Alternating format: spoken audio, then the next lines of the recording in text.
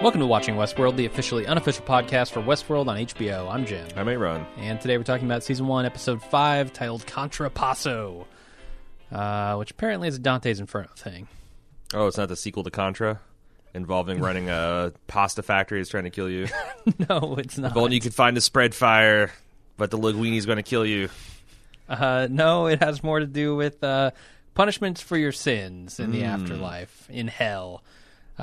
Essentially, it says it means literally to suffer the opposite, which is interesting because in Dante's Inferno, they talk about it being a process either resembling or contrasting with the sin that you committed during your life. So Satan has an Alanis Morissette-style understanding of the ironic punishments. Like, did you have examples? Yeah. Like, if you were a glutton... Would you be starved? Would that be a Contra Passo? Or you might be just overfed, like to the point of so it could brutality. be like it's one. It's either or. So like a lot of the false prophets, I guess, were said to have their heads put on backwards so that they could, since they were always claiming to be able to see what's coming, see what's ahead of them. Now you have to stare at your ass. Right. Now they could only see what's behind them, and they were forced to walk backwards. Stuff like that. So I'm not exactly sure how it ties in the episode. Obviously, it does. Maybe we'll discuss that as who's getting a punishment? I don't know. Maybe the bots. Maybe Ford. Ford might be getting a punishment. Teddy's gotten plenty of punishment. Teddy's getting some punishment. Maybe the Man in Black, that he's going to be cursed with getting exactly what he wants from the middle of the maze. Maybe. I don't know. It was interesting because last week I was feeling pretty good about taking all of the contrasting timeline theories, wadding them into a big ball of tinfoil, and throwing them into the bit bucket. Okay. Known as my digital trash can. Yeah. But this week I felt like, there's always been some smoke around that, some hints, but I thought like there was some first real concrete evidence. Like the show itself is starting to start embracing the alternate timeline. In alternate timeline, there are two timelines. That's a bad way to phrase it because we're not actually saying there's two timelines in a Rick and Morty sense happening of the word. Simultaneously. Right. What we're talking about is essentially large swaths of the show being an extended flashback to historical events of the park. And the most popular version of this theory is that the William and Logan timeline happens just a few years after the disaster at the park that led to Arnold's death. Right. And that the Man in Black is somewhat related to those two characters. Some people say he's Logan, some people say he's William, and that he has spent 30 years, participating in this park and funding this park, and now he's wanting some kind of deep meaning. There's also sub-theories on that say that the Man in Black is actually secretly the board representative sent to check up, that it's already there in the park, which would make sense, since I was never really thought it was a great idea to have someone that you mention it's that important and that's not even been introduced into series. People aren't assuming that representative might be Logan himself? Yeah, no, that could be. That seems more obvious. Could absolutely. And there's, of course, he is there on business, we know. So I think at this problem, the biggest threat is that anyone that wants to say that it's either all the two timelines or it's all current, seems like they have one or two big problems that they have to hand wave to some kind of editing thing or some kind of trickery, and it's to the point where I'm really worried that no matter who ends up being right, that there's going to be a subset of fans that feel like they got hoodwinked. Oh, yeah. I mean, that happens on... I don't know. In a lot of ways, I feel like encouraging that kind of show watching is not a fruitful thing to do with your audience. Yeah, it's tough. It's tough in the Reddit I'm era. In multiple timelines, okay, maybe it's fun for a while to not realize it, but eventually I need to be brought into the loop, and I have to appreciate why they're showing me multiple timelines. It can't be just for the sake of tricking the audience. That's not interesting. Well, no, and I would try. I guess I trust the showrunners enough that I kind of dismiss that it's not going to. If they do the two timelines, it's going to be worth it. Like right. there's something. Like, what are they trying to say with multiple timelines? There's something that they. I mean, even it's just exploration of Dolores. I saw Right. a lot of people saying, well, like a lot of anti two-timers, let's say, well, I don't like this because it kind of cheapens Dolores' arc because we're watching a robot go through personal development that she's already gone through and got smacked down. I don't know that you could take it for granted that that's true because it's kind of interesting to that if they use this first season to show that the robots are in some kind of Sisyphean task where they're doomed to continually push this boulder up the hill, achieve consciousness, and just have it roll back down. Right. Like there is something That might be the contrapasso they're talking about. and that also could be something that really sets in the whole, like if that's a late season revelation that Dolores on the cusp of achieving consciousness and freedom is just going to be recycled back to, her little loop again. That is kind of horrific and depressing and something that would set you up for, like, you think that you've reached the bottom of the barrel as far as these robots experience. Then you add this layer of kind of horror on top of it. It's almost like a Matrix reveal. Like I said, I feel like people are being too quick to dismiss the dramatic concepts. Like the two-timers, it is kind of thrilling to see, like, they can show us Dolores going through these things instead of just hinting at them. Right. And do these long-form flashbacks. And also, if there's something to the Man in Black's character arc and his struggle that started way back when, and they want to tell us both of those and kind of have this twist as a way to keep it fun. Like I'm not going to come down one side or another. Clearly, I was fairly anti two timelines last week. This week, I'm not exactly a proponent, but I've got my eyes open to the real possibility that that's something they're hinting at. Right. A lot of the stuff that I guess the multiple timeline theory is based on is stuff that they don't show us. Mm-hmm. And that always bugs me because, like, I want to focus on the stuff they do show us. And yes, they could be purposely trying to trick us, and it is valuable to look at what they're not showing as well, but let's lend a little more credence to what they are actually showing us. Well, right? we'll see. I mean, as we go through this episode, unfortunately, the bulk of the feedback was all about the support and the support and lack of support for these two theories, and we're going to be talking about that as probably a lot of the meat in the podcast. So, Yeah, I mean, the big reason I say, like, let's look at what they're actually showing us is because a lot of people who have the multiple timeline theories try to wave away the things they actually show us with just pure speculation, right? Like, they're showing you that because they want to trick you, because... Yeah, I've seen that, but I've also seen Reddit's becoming kind of militarized between the theorist and the non-theorist, and I feel like I've seen that as someone who's trying to remain neutral. I've seen that in both threads, like people being, appealing to, like, as soon as you have a problem with your pet theory, you start appealing to, well, what if, instead of like, and because no one wants to just be like, well, let's wait and see. Right. I'm going to try to be like, well, let's just wait and see. So there's something at the end of this episode which I think says something definitively about whether or not there are multiple timelines. I don't know that it says anything definitively about when particular things are happening or aren't happening, but I think it points to multiple timelines, and we'll talk about it when we get there. There's a couple other things where, like, I've used the stubs commenting on things as proof, but then I read some timelines and I went back and looked at some of these scenes and the editing around it.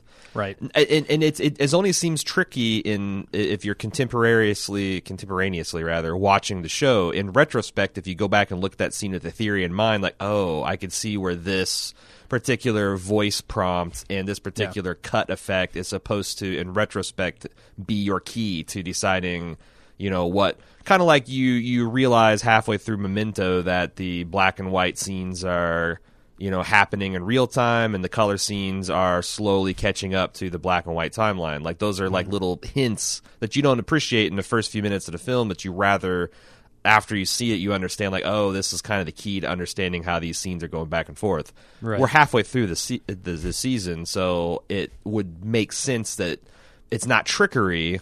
It's just a language that we don't fully understand yet, and we will appreciate and maybe see it as brilliant at the end, or could piss off a bunch of people. And let me we'll say, have to wait and see. I used a word that I probably shouldn't use in this podcast ever, which is definitively.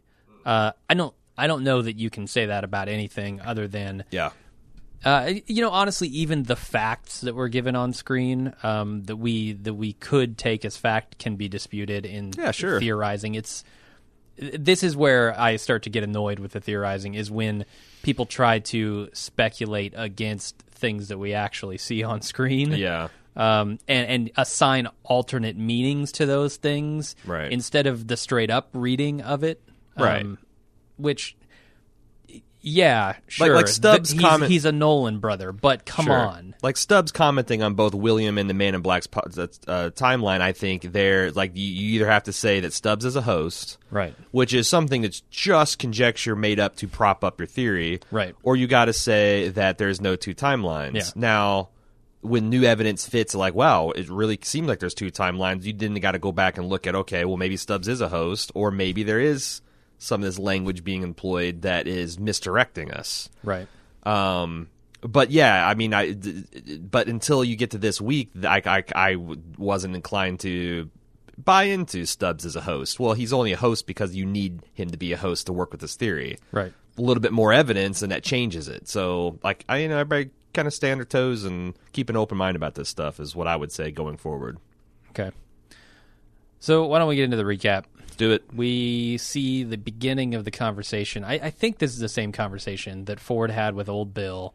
He tells a story about a greyhound from his childhood. Oh, really? You don't think this is the same? So you think that Bernard is about to interrupt this? Yeah. There's a fourth timeline? What's going on? No, I think they're about to interrupt it. We're just flashing back to the beginning of that conversation. Why do you say that? Because well, he ends it with the same line that we see him beginning it with, that let's toast to the woman in the white shoes or whatever. See, I just took that as that's Old Bill's limited repertoire. Right. So that's what I mean when I say I think, because there are so many interpretations of this scene.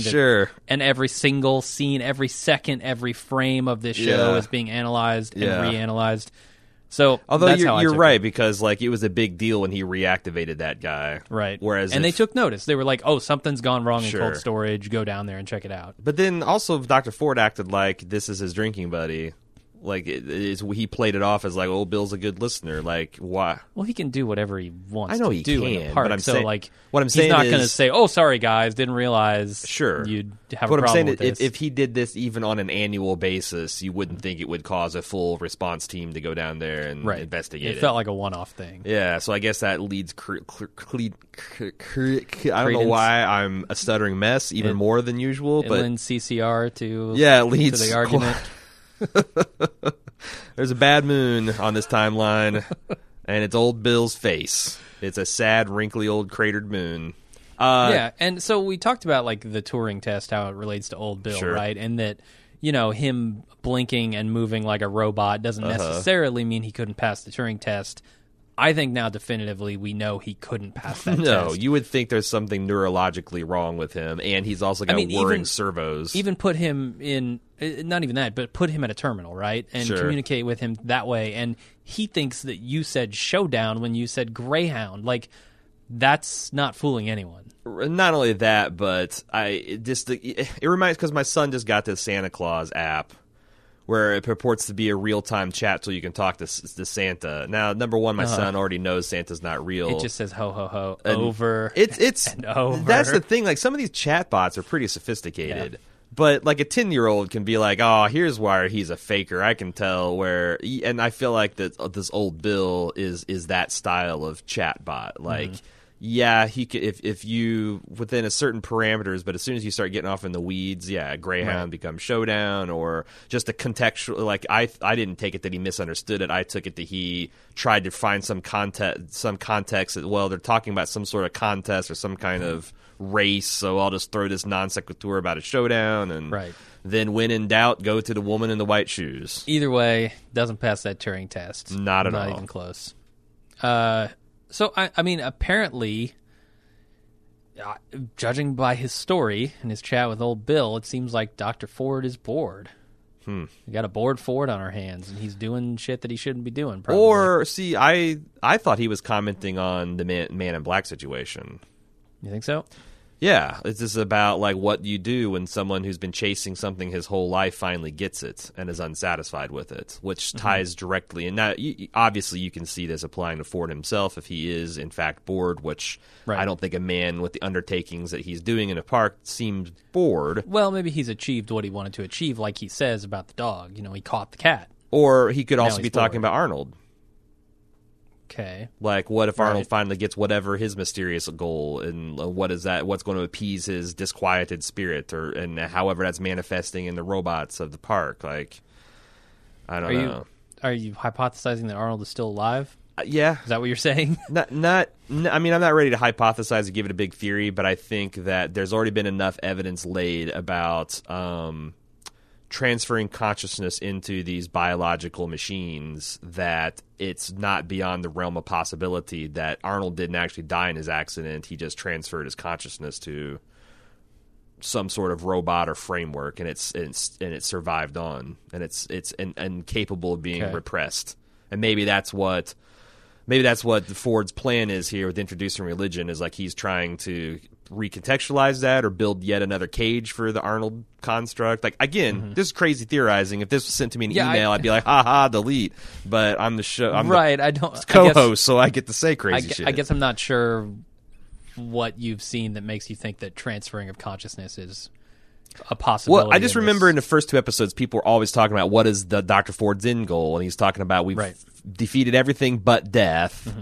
And we talk about these complex machines that can have consciousnesses transferred into and out of them. So people were already picking up on those. I mean, I can't think of all the evidence right now, but I know that was in the air. So what if that wasn't a redirect, or what if that wasn't a drop plot line? What if that's still very germane, and we're going to understand that Dr. Ford was actually talking about either knowing or coming to appreciate that Arnold is still kicking around in there?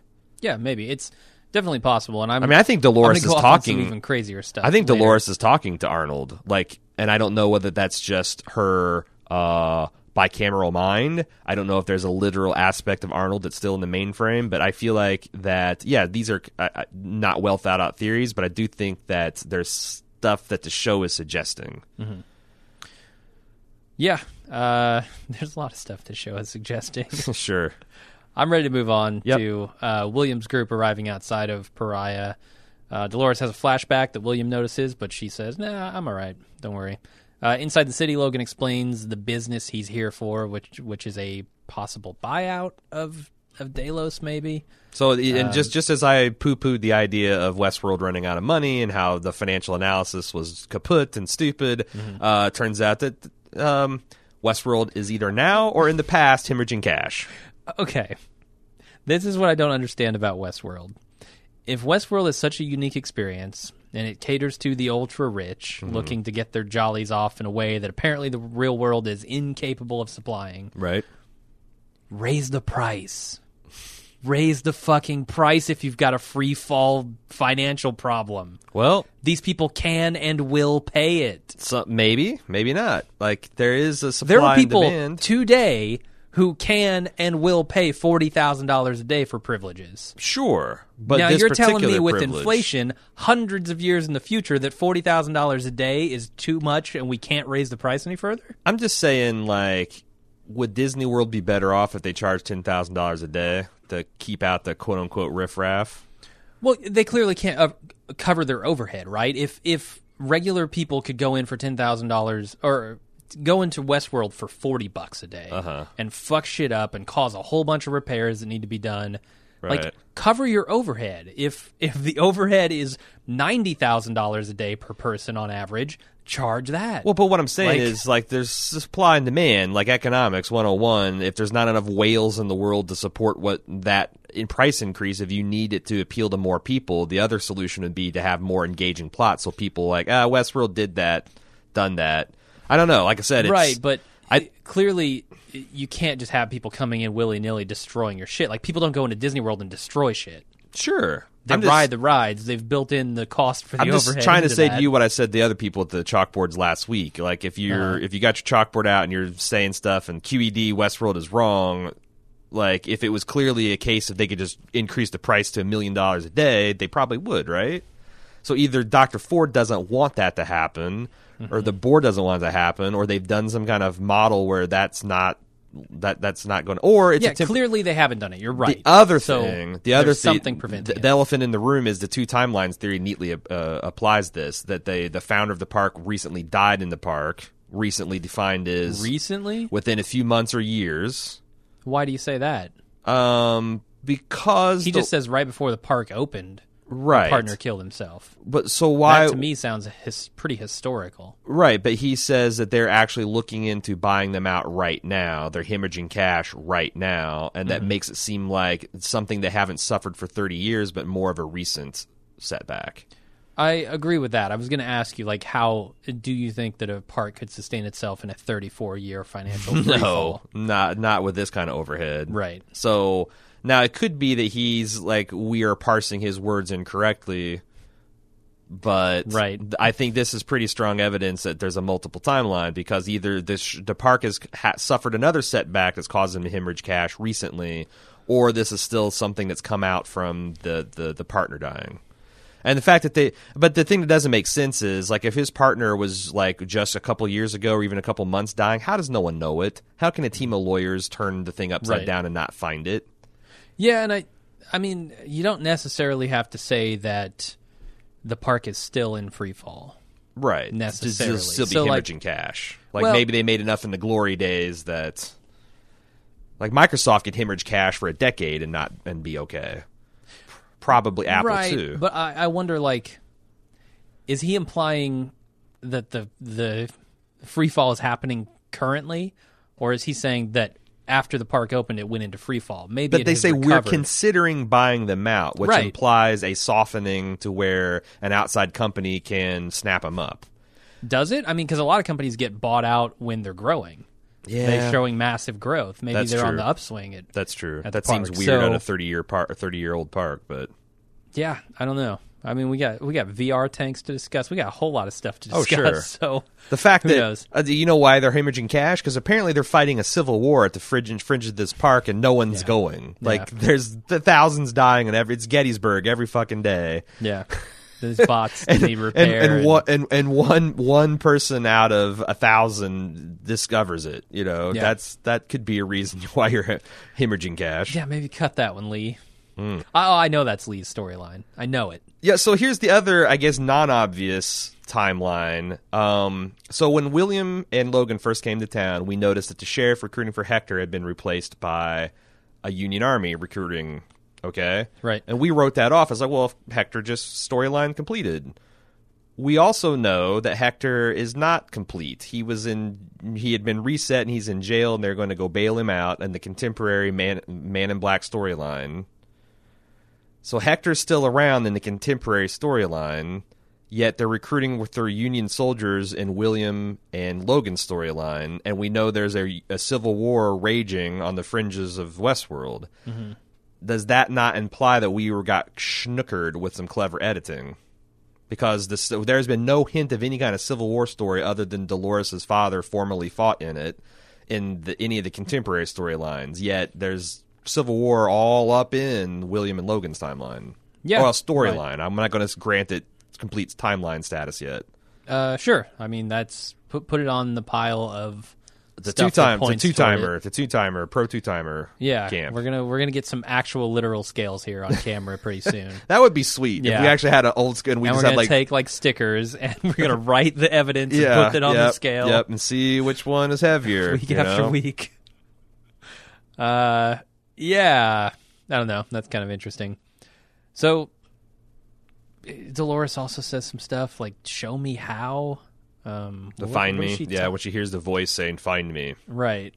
So in the past we have assumed, or I think there's actual evidence to say she's talking to Bernard. Well, now... But who knows which, like, if that's always the case. And that's the other thing is, her talking to Bernard, we always wondered, like, why is she clothed? And is that just because is it possible that when we see Bernard talking, that is just her bicameral mind interpreting what direction she's getting from the Arnold construct? Jesus Christ, I sound insane.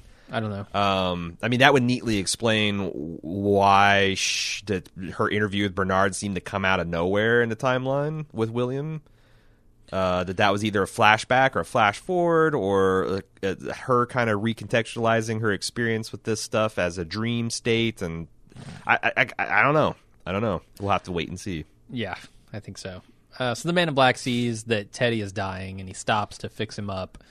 And the boy, this boy who may or may not be Ford as a kid, approaches them, and the Man in Black sends him for water. He then drains Lawrence's blood into a bag, slices open his throat, hangs it from a tree. So it seems weird that you can transfuse or maybe even pour blood down their gullet. And I mean, they're not going to be like A positive or No, O you wouldn't think negative, so. right? They're just going to have robot blood. Yeah, and the other thing is like the fact that he was able to control Kissy by Right. draining a precise amount. There's like, I mean, the show's used its language. Like, I don't know how or why, but these robots are blood dependent. Like, they're aware enough of their own physiology to correctly say, "Well, I'm getting low on blood. It's about time to die." And Man in Black is using that at both ends to either keep the person alive or make him complete. I mean, it seemed like he could have just tied up Kissy and drug. Why did he have to drain his blood like that? I don't know. Was he going to use that to save another robot? Like, that stuff is just... Does that imply I'm not sure. some medical training? Or is he literally just, like, pouring this down Teddy's throat? It's like some kind of vampiric thing. Well, I mean... I wish we'd had seen the process. No. It could just imply that he's experimented in this world a lot, right? But the fact that we haven't seen the process makes me think that they're saving... That's going to be a trick up their sleeve for later on. Like, why be ambiguous about this blood loss and bloodletting and blood begetting if you aren't going to make it germane to the plot later? I mean, I don't know. Or it could just be no one cares but me. I want to know how this... Right. I mean, it might just be a thing where they're like, okay, this is how it works. He can, Right. if you take blood out, it makes them weaker. If you put blood in, it makes them Could stronger. you use human blood? I doubt it. I don't know. I mean, Because I feel like these robots are just flesh and blood, man. yeah, but that... With some implants, of course, because we see there's Right. a spinal implant that has some kind of GPS tracker, and they're definitely augmented, but they have real flesh and blood bodies. Right, but then you do come down to, like, is there some kind of immune response that they have? Would they even They accept get the blood? They get a staph infection. Right. Would Can they get a sexually transmitted disease? That's what I mean. Like, could you give them any old human's blood and have them get better? I doubt it. Yeah. I don't think it works the same. Sure. Anyway, it's also interesting. We find out a little bit more about the Man in Black. He is a very powerful man in the real world, apparently, because he says, "There's not a man in the world who'd take the tone with me that you do," when Lawrence is talking shit to him. Yep.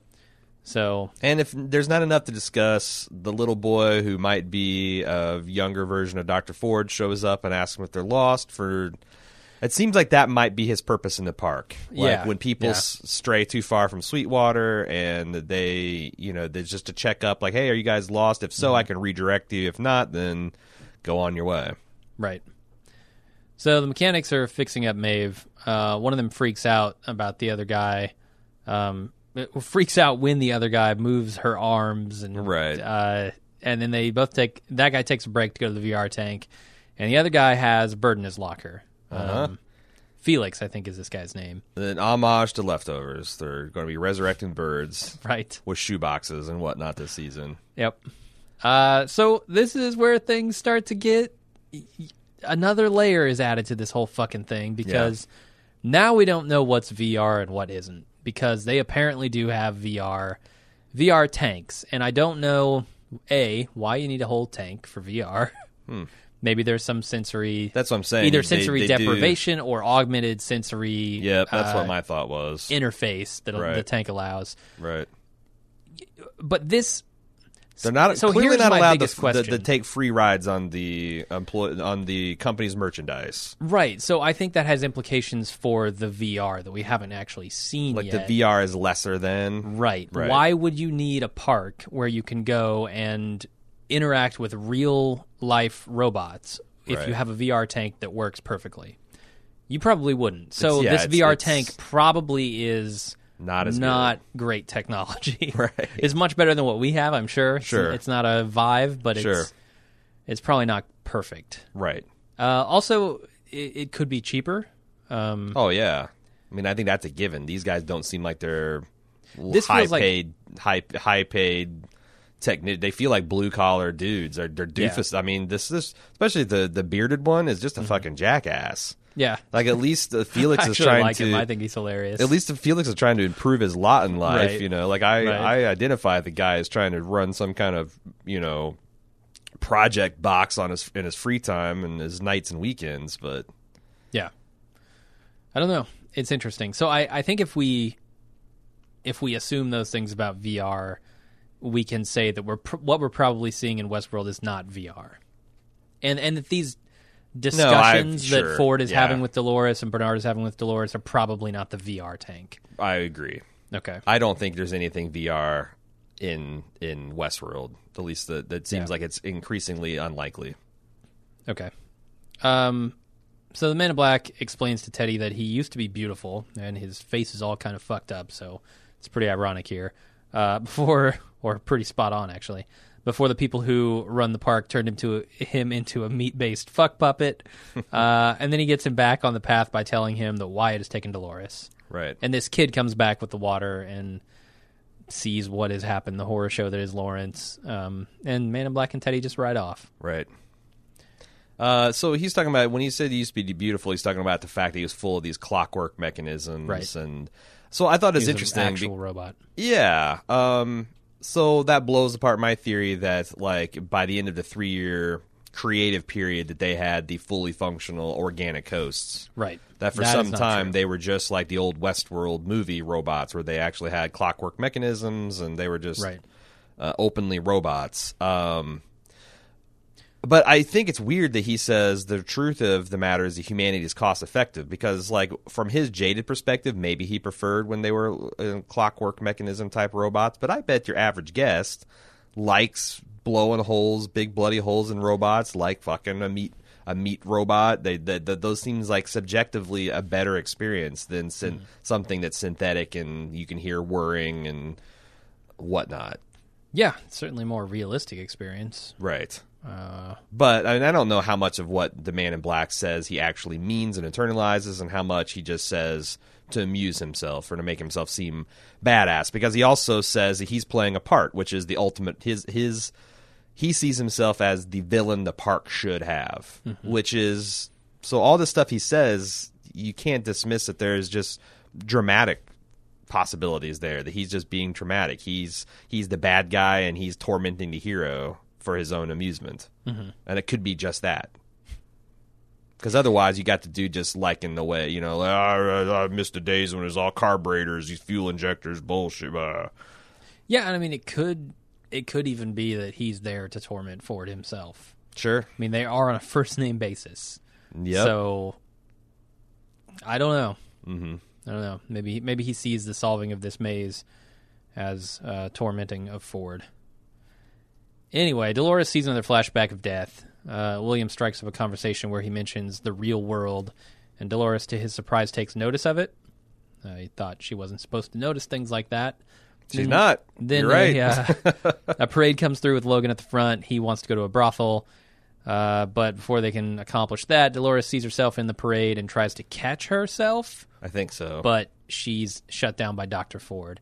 This is super easy to miss at the end of this scene. And this is one of those things where I go, if in fact this is multiple timelines, they're playing some dirty tricks with editing. Because what they're trying to say here, I think, is that Dolores was in this crowd.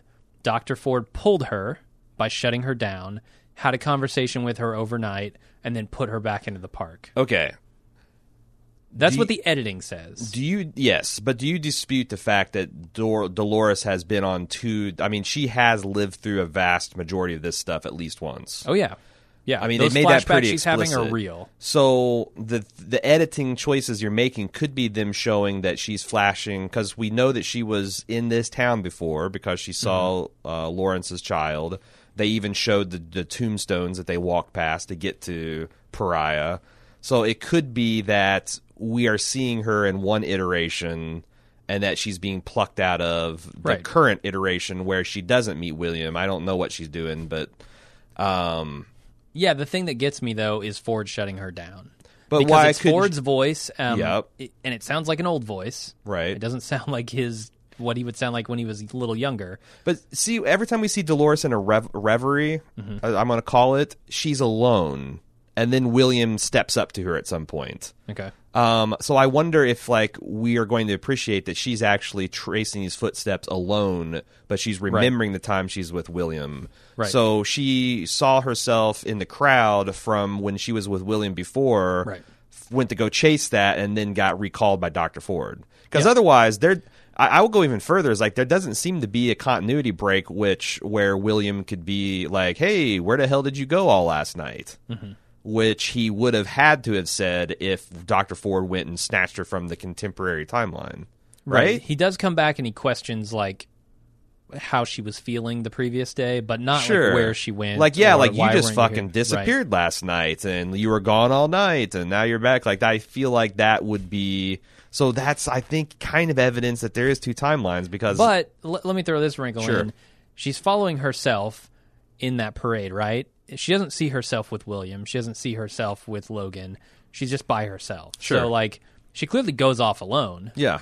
I do think that in both timelines. You're right. If there you're are right. multiple timelines. So, It's not a saying smoking that gun. William is, like, missing a clear path here is not... Well, I'm not, and I don't think that. It's more like, wouldn't William's natural reaction be like, "Where the hell were you?" Not like, "Oh, I'm But glad it's clearly you're feeling not better." because in both timelines she's off on her own. Now maybe they meet up before then, like that night or something. I guess to me that's the type you're going into the special pleading category of when people's the theories don't quite. And I'm just like, I don't know. I'm just saying like there's the evidence. But I The think one both thing there's cases the are. evidence. Yeah. The other. Yeah. I think both cases are trying to support their own claims. Sure, yeah. And I'm not coming down on a side. No, I feel It like could be multiple timelines. It might not be. just like a lot of times I praise the Leftovers and how skillful they're able to tread the line between what is a spooky supernatural phenomenon and what is in retrospect a rational phenomenon.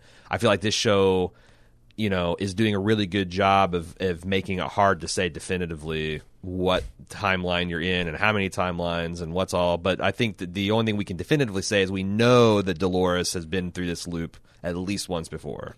Right. Because she's flashing back to something. Right. And The question is whether William and Logan are part of that flashback. Mm-hmm. And whether, I guess, William is the Man in Black or Logan's the Man in Black. So too. let me throw another wrinkle in here. Sure. Later on, she finds her way to a fortune teller. Uh-huh. And she sits down at the table and she pulls a maze card out of the tarot deck, and then she sees herself. That clearly is not a flashback. That is a hallucination. That is imagination, right? Why do you say it? I mean, I want to Because play she's devil's talking advocate. to herself. What if at some point in the park's history, Dolores was the fortune teller? Okay. I mean, it's possible, but she wouldn't be on the same path. Right. She would... so now she's seeing multiple points of her history. I mean, I don't know. I'm just saying that that's something that's in play. That she, because we know that she's played multiple roles before, she could play multiple. And the fact that she's seeing herself Sure. in different places. But I think you're right. My gut, now that I'm out of devil's testicles mode, the devil's advocate mode, I agree. I think that that's supposed to be read as a hallucination. Here's the other The thing. fact that So- robots are hallucinating is already kind of like, whoo. Well, I mean, this is interesting in context of the bicameral mind specifically, because that's a theory that basically says that people interpreted their own will sort of as an outside voice. Right. Kind of. It's complicated, but at the beginning of this scene, she says, she had to get out of her life. When she ran away, I told myself it was the only way. Right. So she clearly is recognizing herself in this second voice, this other section of her mind, Yeah. that's driving her. And you could also say that her seeing the fortune teller as herself telling her to do a thing Right. is part of that. Sure. And that imagination would be part of unlocking the key to the unicameral mind, I guess. Yeah. No. Like joining those two parts. Sure. In a way that we can understand. Yeah, no, it's totally possible. In fact, I think that like the fact that her voice that she's hearing is like has been. I think they've used Bernard's voice. They've definitely used Bernard as if that's indeed what he is as a construct. I think they've used Dr. Ford's voice. Now they're using what seems like a distinct voice. Mm-hmm. I think these are all aspects of her. Like, I don't think these are actually. You know, I mean, I did stump for the Arnold as a construct idea, but I actually think these are all ideas coming from within her that she's interpreting as these external forces acting on her. Yeah, that lines that's how she's making. That's how she's becoming aware of the fact that she has this conscious self, and tracks along with if you remember the research we did in the bicameral mind, ideas that like 6, 7, 8,000 years ago, man, it's not like he suddenly became conscious. It's just he became aware of the framework to analyze his internal self as something distinct. Right. So I think that's super cool and interesting. Yeah. No, it really is, and I like how they're playing with these flashbacks, these memories, and these hallucinations, imaginations, whatever, as a way to kind of show the burgeoning consciousness. Yeah. Also, really cool. And I don't know if this is something, but I thought it was cool that they got the Day of the Dead festival lined up mostly for Halloween. Do you think the shows deliberately do that? Like, is that part of the scheduling? Like, hey, maybe. Wouldn't it be cool if we did since we've got like probably a 6-week window, they could have launched Westworld since it was delayed. It's like, hey, we got this Day of the Dead, like let's do it on Halloween, or I guess Halloween Eve. Yeah, I don't know. They're probably overriding concerns, but if you can make it line up, why not? Yeah, like if it's just like, hey, what do you want to go? Do you want to start this weekend of September 1st or weekend of September 7th? They're like, hey, Day of the Dead, Yep. Okay, so Ford sits down with Dolores and philosophizes about making your own path. Then he asks her if Arnold has been speaking with her again. She says, nope, it's been 34 years since I talked with Noel Arnold. And last time we talked, he wanted me to help him destroy the place. And Dolores asks if they're old friends, and Ford says, no way, man, and he leaves.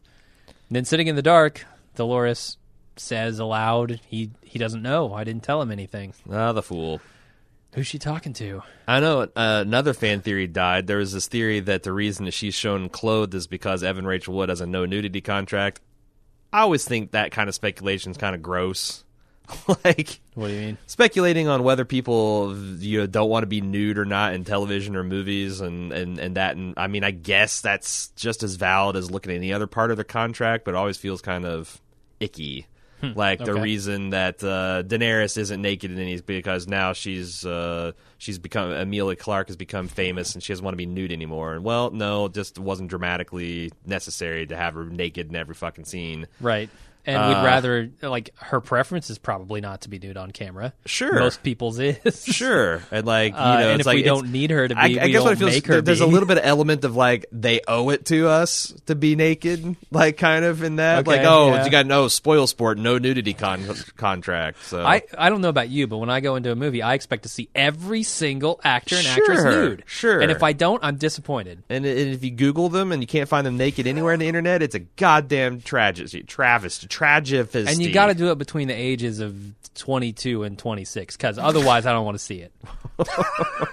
Okay. All right. I think we've grossed out everybody now. There we go. Mission accomplished. So the interesting thing about this is that he says you've been dreaming again, which, we already knew she's on 2 separate loops, but the fact that he is saying, like, and it also ties her to these events with Arnold. And also makes it seem like she was the villain, like that she betrayed Arnold. Well, does it? I mean, maybe she was willing, but we know the Man in Black stopped whatever was happening from happening. Well, he claims credit anyway. Okay, that's fair. And Dolores claims no credit here. She just simply says, he wanted me to destroy the park. And did you? No, I didn't. And he goes, tell me, if you were to play that part, would you have seen yourself as the hero or the villain? Right. Like, it's interesting. But she doesn't answer. She's not. Well, and it's also, did he expect her to answer? Because this is a weird thing for someone who is seems very anti-robot consciousness to ask. Like, that wasn't a rhetorical question, Clarice. Yeah. I expect an answer. Yeah, right. Analyze this shit. But he also asked him, do you remember the man I used to be? Right. Which implies... Right after invoking Arnold's name. Or actually, before invoking him. Yes. In scare quotes. True. And then invoking Arnold's name directly. So right. People who want to speculate about Ford perhaps being Arnold, I think got a little more fodder for their canon. I don't go that far in speculation, but like as a person who said, I wonder if at some point in the last 30 years, Dr. Ford and Arnold's viewpoint, or Dr. Ford has come over to Arnold's viewpoint. Like I sat up and paid a little bit more attention to this. I think that's what the Greyhound story was about at the beginning. Right. And I've always had this opinion of Ford, and it's been largely based on scraps of dialogue. But here's the key thing. She asks him, are we very old friends? And he says, I wouldn't say that we're friends, Dolores. I wouldn't say that at all, with tears in his eyes. What the fuck does that mean? Did she kill Arnold and he tried to stop it and he's got this kind of like grudge against this Princess Machine? Is she based on like a daughter of his that he lost that Arnold then used to corrupt his plan? Like, why the weepy eyes with Anthony Hopkins here? I don't know. I mean, it's possible that... Did he overdose on Restasis the night before and he just uncontrollably like Anthony, we need you to drive. I'm trying. Got out of the VR tank. He just got out of the VR tank where he experienced something truly horrific. Yeah, you don't want to go into a room full of naked bots with not after full of steam. You got to take care of that in the VR tank first, so you can just it's all business in the glass booth. So let's go down the theory hole here for a second. Let's say he is Arnold. Okay. How does that change the context of the teary eyes in the conversation? Because to me, it could say he asks her like, "What were you supposed to do?" "Oh yeah, I was supposed to destroy the park, and you didn't, did you?" Yeah. You fucked Are me. we friends? No, we're not. And now he's sad that she didn't destroy the park. Maybe if Arnold were to take it in that context, he would be sad about the fact that he employed her to destroy the park and she didn't do it. I guess the problem I have with any literal Arnold is Dr. Ford as Arnold is what purpose would it serve to fake your death and then become someone else? Right. When you're already presumably a rich and famous person that's... I mean, maybe they were going to take your baby away. Maybe they were going to take the park away from you. But how would that work? Your ideas were too... Even if you were relatively obscure and unknown, you're committing this giant identity fraud at a very high-level, visible place. This is why I'm talking about the theory hole here. Sure, because it's all speculation. What if you're the one who wants to talk about uploading consciousness? What if Ford is a bot, and then Arnold has uploaded his consciousness into the replicant of Ford? It is so weird to hear Dr. Ford talking about robots as not being like that's. I guess it's weird for me. They'd have to explain. Like, is that's how he hides in plain sight? He's like the most anti-robot guy there is because he doesn't want people to know he's a robot. It's essentially like why, does it seem like you're always catching Republican congressmen having sex with boys when it's like I don't know. For the record, I think it's more likely that he is not Arnold and that maybe. Potentially the Man in Black is Arnold. Yeah. There's also that possibility. Gotcha. I don't have any evidence to necessarily I don't think the Man in Black is Arnold because that whole conversation in a bar I think would have been completely different had he been Arnold. You think so? Yeah.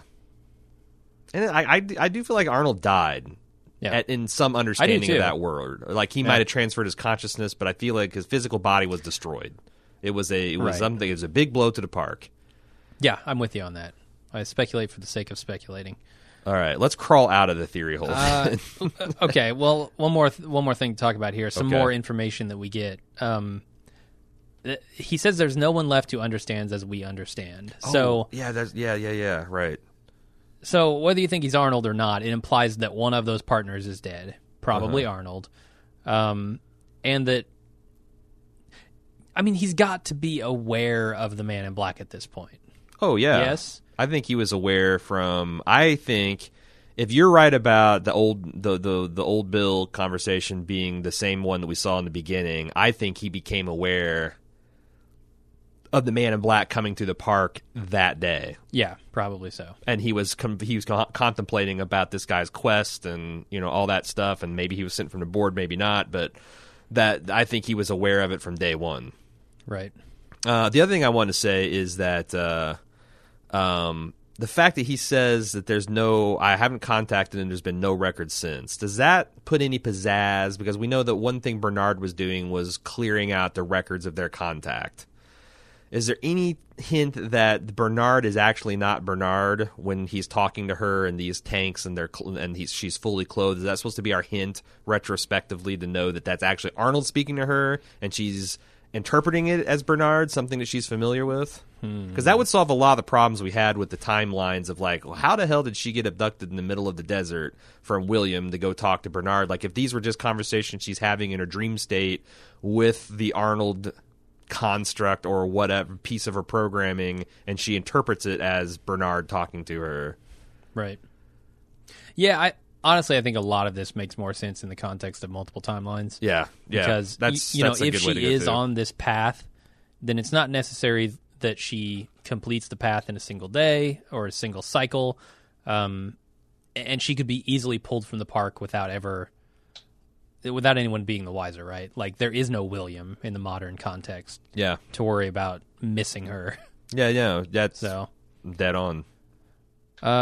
the other thing we know for sure is that 34 years ago Arnold died. That's the actual exact number of years. So 42 days and 7 hours, if you want to be specific. Right. Yeah. I think 34 years is nice. A nice solid number to put your finger on, unless you can't even believe that Dolores is somehow lying here. She could be lying about that being the final contact she had with him, and that she hasn't talked to Arnold since then. But she can't fool Dr. Ford about when his death happened. Yeah, so totally. That's concrete. Then we go over to the mechanic experimenting with his bird, Felix. He's trying to fix it when the other guy comes in. He can't believe that Felix stole this bird, and he tells him to destroy it, and then this guy wheels in a dead Maeve again, which apparently disturbs the shit out of Felix. I don't know why, though. He should have been his... Is this his third day on the job? Like... I mean, I think we're supposed to understand he's kind of wet behind the ears, or like, I mean, the fact that the guy, the other creepy bearded dude, is like, what the fuck's wrong with you? How did you not get weeded out day one as an embryo? He says, right. I don't know. What did you make of the bird biting him? Nothing. Well, that's the thing. Like, I think that would have been a big deal that the bird actually took aggressive action towards the tech, except for we saw... Are you suggesting carnivorous birds? No. Is that what you're suggesting? No, I'm the horses are the only carnivorous creatures in the park, but we established that. But I think that I would have been more kind of like, oh my god, a bird bit him, except for we see robots punching dudes. So clearly you can have physical harm to some extent inflicted upon you. If it's not going to kill you. Yeah. Like, I don't know where the line is. Like, could they literally, like, would the robot break your bones? Yeah, sever your spinal cord. Sure. Didn't kill him. Yeah, right. Just made him quadriplegic. Or just kneecap you, you know? Yeah. I don't know. It's interesting what he tells Felix here. He says, you're a butcher and that's all you will ever be, which sounds surprisingly similar to what Ford's father told him about his path in life, right? Right. Sounds surprisingly similar to the fate of Dolores. Are you suggesting that Felix is actually a younger Dr. Ford? Absolutely. Okay. I just want to make sure, because that's where I was going. Okay. I want to make sure we're on the same page. No. What I am suggesting is that this show perhaps is interweaving its themes into multiple characters' storylines. Yeah, but that's boring. Let's talk about alternate timelines. Right. So it's the next day. William and Logan meet El Lazo, who turns out to be Lawrence. Holy shit. Yeah, didn't see that one coming. Well, here's the other thing. I really didn't. I said that as if I were being sarcastic. I know, but right. And so when I saw that, I immediately paused. I went to the forums and said, well, shit, I guess there are alternate timelines. Because... What makes you say that? Lawrence was off gallivanting... Well, here's the thing. He was drained of blood hanging from a tree. Yeah, and a day-night cycle passed. Right. So, however, I find it highly unlikely the game is hurting the paying customers towards an Easter egg that doesn't exist yet and couldn't possibly exist until the Man in Black got done with Lawrence, and that the Man in Black wasn't contemplating getting done with Lawrence until Teddy needed blood. Okay. I mean, I don't know why you assume that the game is hurting them in that direction, and it's not either Because they're looking an for El oversight. Lazo. Are you saying El Lazo would have been Right. someone else if Lawrence wasn't ready to take the thing? Well, no. Take the mantle? No, I'm saying Because so that's a possibility. Elazo's guy, Slim, right? He's out there Sure. doing his thing, whatever. He might not know that Elazo's even gone. But the control room does. The control room does. Their whole purpose is to keep shit like that from happening. Right. But so they can lead you. So this is some kind of Easter egg, right? Yeah. I mean, as Logan describes it, so you're ruling out oversight from the control room. Like, we didn't realize that this would affect this storyline in the same way, and it's a storyline that's so far removed from the society, Right. from the nexus of the activity there. But it's that also maybe they didn't care to change it. It's also like this super special thing that not everyone finds, so it just feels like it's weird for me that could fizzle because Lawrence is off gallivanting somewhere else. That's a pretty big change. But maybe it doesn't fizzle. Like, maybe Slim takes him back to Pariah, and El Lazo isn't there, but the Civil War comes there, Right. or some other big event let me happens put it that like- would be equally interesting. Let me to put it the like guests. this. Like Club 33, I don't know if you're aware of it, but it's this big storied special lounge in Disneyland. Okay. That was like Walt Disney's like that's where he would like meet with celebrities and stuff, and he's died, and since then like you can become a club member, and it's like very expensive and super swanky, and it's this little club, like the secret club that you can get to off Main Street. It's like it just has 33 on the door, and if you're a club member, you know where to go. You can go in there, and that's Wait, but you know where to go, couldn't you? That's just because walk I've been in? on Snopes.com. No, I couldn't, because they'd be like, "Are you a club member?" And I'd get They the have a fuck bouncer out. behind the door. I don't know. Like I don't you know. walk in I'd have to and be a he- fucking and he club member. Elbows you. But what I'm getting at Clothesline. is it would be really weird if I got invited and I became a club member to Club 33 and I was invited to show up at a particular date and day, and then I got there and there was a big "sorry, we're closed" sign. That would be a huge bummer, more than just showing up to Space Mountain as being it's under maintenance. Right, but what if you show up and, Disney's not there, but it's still a cool place to hang out, and there's still interesting people. Did they and tell cool me I was going things to meet happening. Walt Disney? Then I better have an animatronic Walt Disney head. Get him out of the cryo tank. But what if instead of- I want to talk to the frozen head. Right. Don't tell me I'm going to talk to the frozen head. There's no frozen Grab that head, man. Where's Arnold, you Yeah. son of a bitch? No, but what I This mean is is Walt like, Disney's brother? Give me that, smack the head around. Be like, I want Walt. what if Vladimir Putin and George Clooney and Sylvester Stallone are in there? Like, are you bummed that you went to the place? Like, Okay, this is the kind of special pleading I'm talking about. We're no, but they do orchestrate these things. Like when they see do. something is going wrong, they call in the cavalry. They say, They do. "Okay, Hector, go in there and rob the bank." They do, but I just think that the fact that El Lazo then becomes Lawrence, who they've had a very long relationship with the Man in Black, is suggestive of the fact that William is on the previous 30-year-old storyline and becomes the Man in Black, perhaps, or Logan, whatever. Sure. It's more suggestive I don't of that disagree, than but it it's is- not concrete proof. It's certainly. not, and I'm not going Right. to say that, but I do feel Yeah. like it's more suggestive than not. Okay. I didn't get through this scene. Logan asks for an introduction to the Confederados, and he fails to get that. But Dolores says some words that convince Lawrence to let them in on the nitroglycerin heist. And during this heist, things go wrong. William shoots an unarmed man. And then when they go back to Lazo with the nitro, he invites the Confederados out for an evening of celebration. Mm-hmm. Yeah, so I don't know. Dolores was key to getting them into the Confederados. She was. She knew. She seemed to go into a trance and knew kind of the exact words to Yes. say to him, as if she were following a path that she know leads to success here. Is El Lazo part of the robot? When he says he's part of the resistance or the rebellion or whatever the hell he's talking, is that and the fact that it's got a maze as their logo? Is it possible that he's part of a robot resistance? Against humans? Yeah, Against something the like park? that. And that's Against like enslavement? and he recognizes Dolores as being kind of on. Nah, I don't even believe that. Never mind. I don't think that's worth talking about. Okay. I don't think he is as privy to consciousness as maybe No, some of these certainly, other bots. certainly. He seems to still be on his loop, as it were. Yep. Despite the Man in Black's best efforts to pull him off that loop.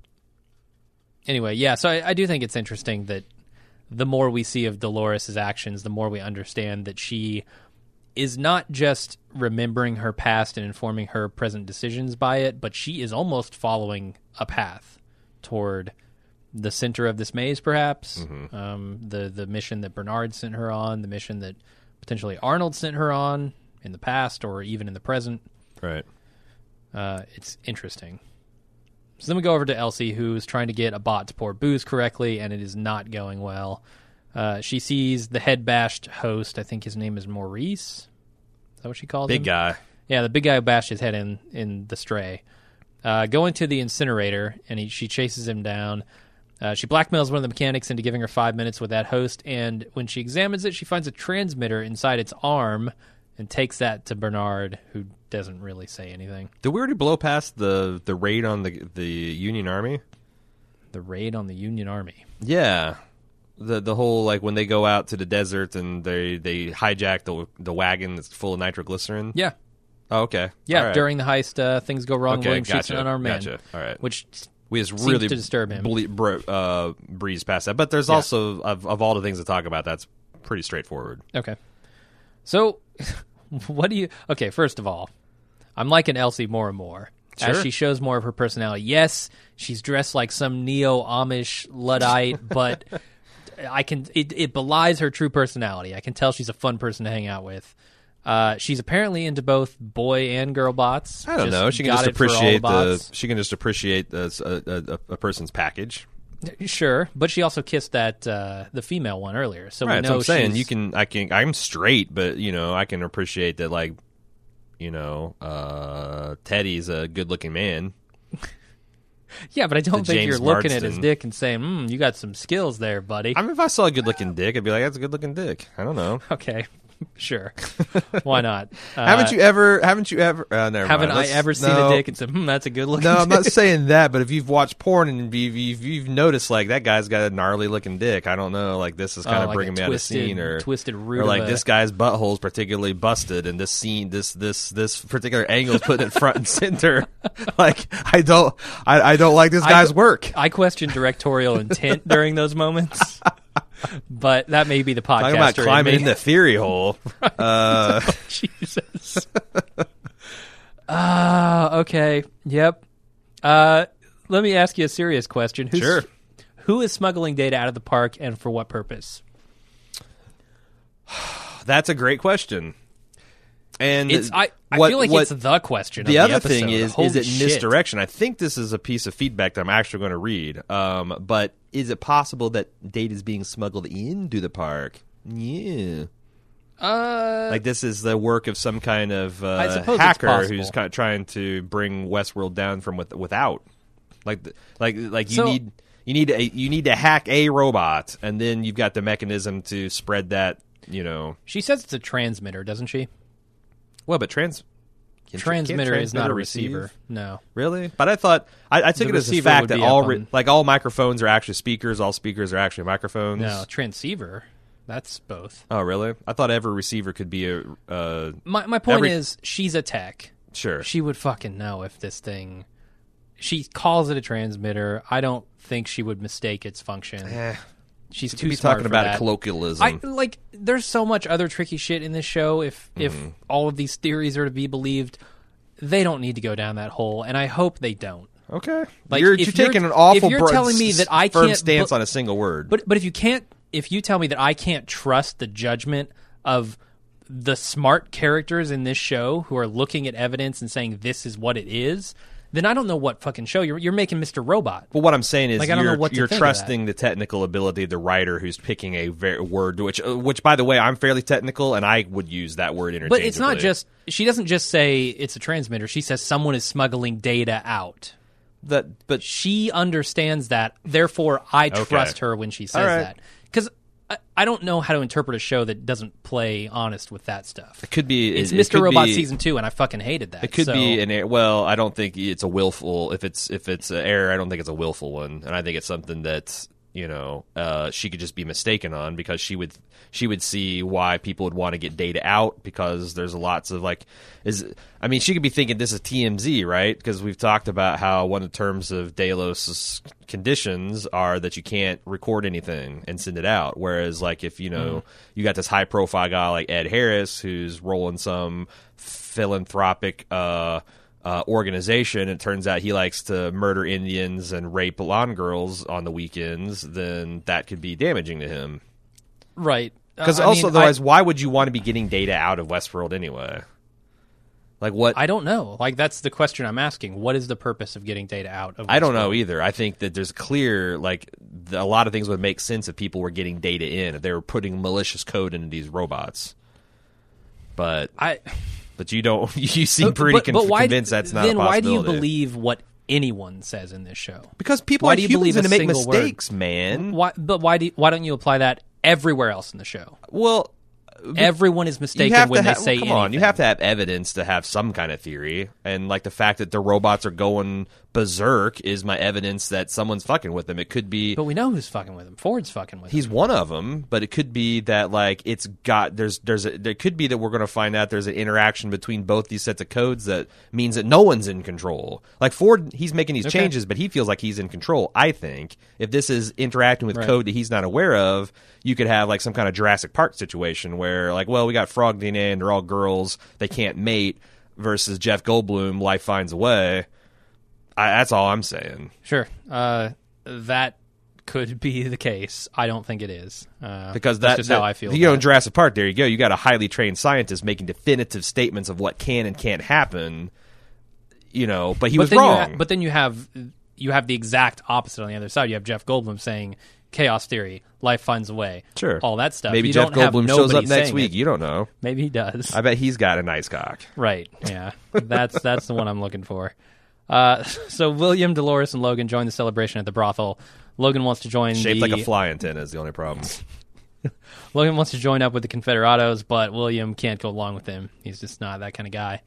Logan berates William until he gets so angry he slams him against a wall, and Dolores takes that opportunity to leave while their backs are turned, and she finds a fortune teller who hands her a maze card and turns into Dolores, who then tells Dolores to follow the maze. She gets creeped out and she runs until she spots El Lazo pumping nitro into Lawrence and replacing it with tequila. Holy shit. It's pulling a scam. Yeah, I'm just going to go to the end of this scene. Okay. She grabs William, convinces him they have to run. They have a big fat kiss in that moment. Their first one, if I recall correctly.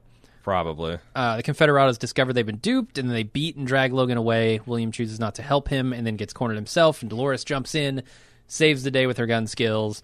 They hop a train out, only to find El Lazo on the train. They're headed to the front. And then Dolores has another flash when she sees a maze symbol on a coffin, and she says, "I'm coming." Okie doke. Lots of stuff to talk about here. Let's get the obvious thing. What did you think of the Pariah orgy?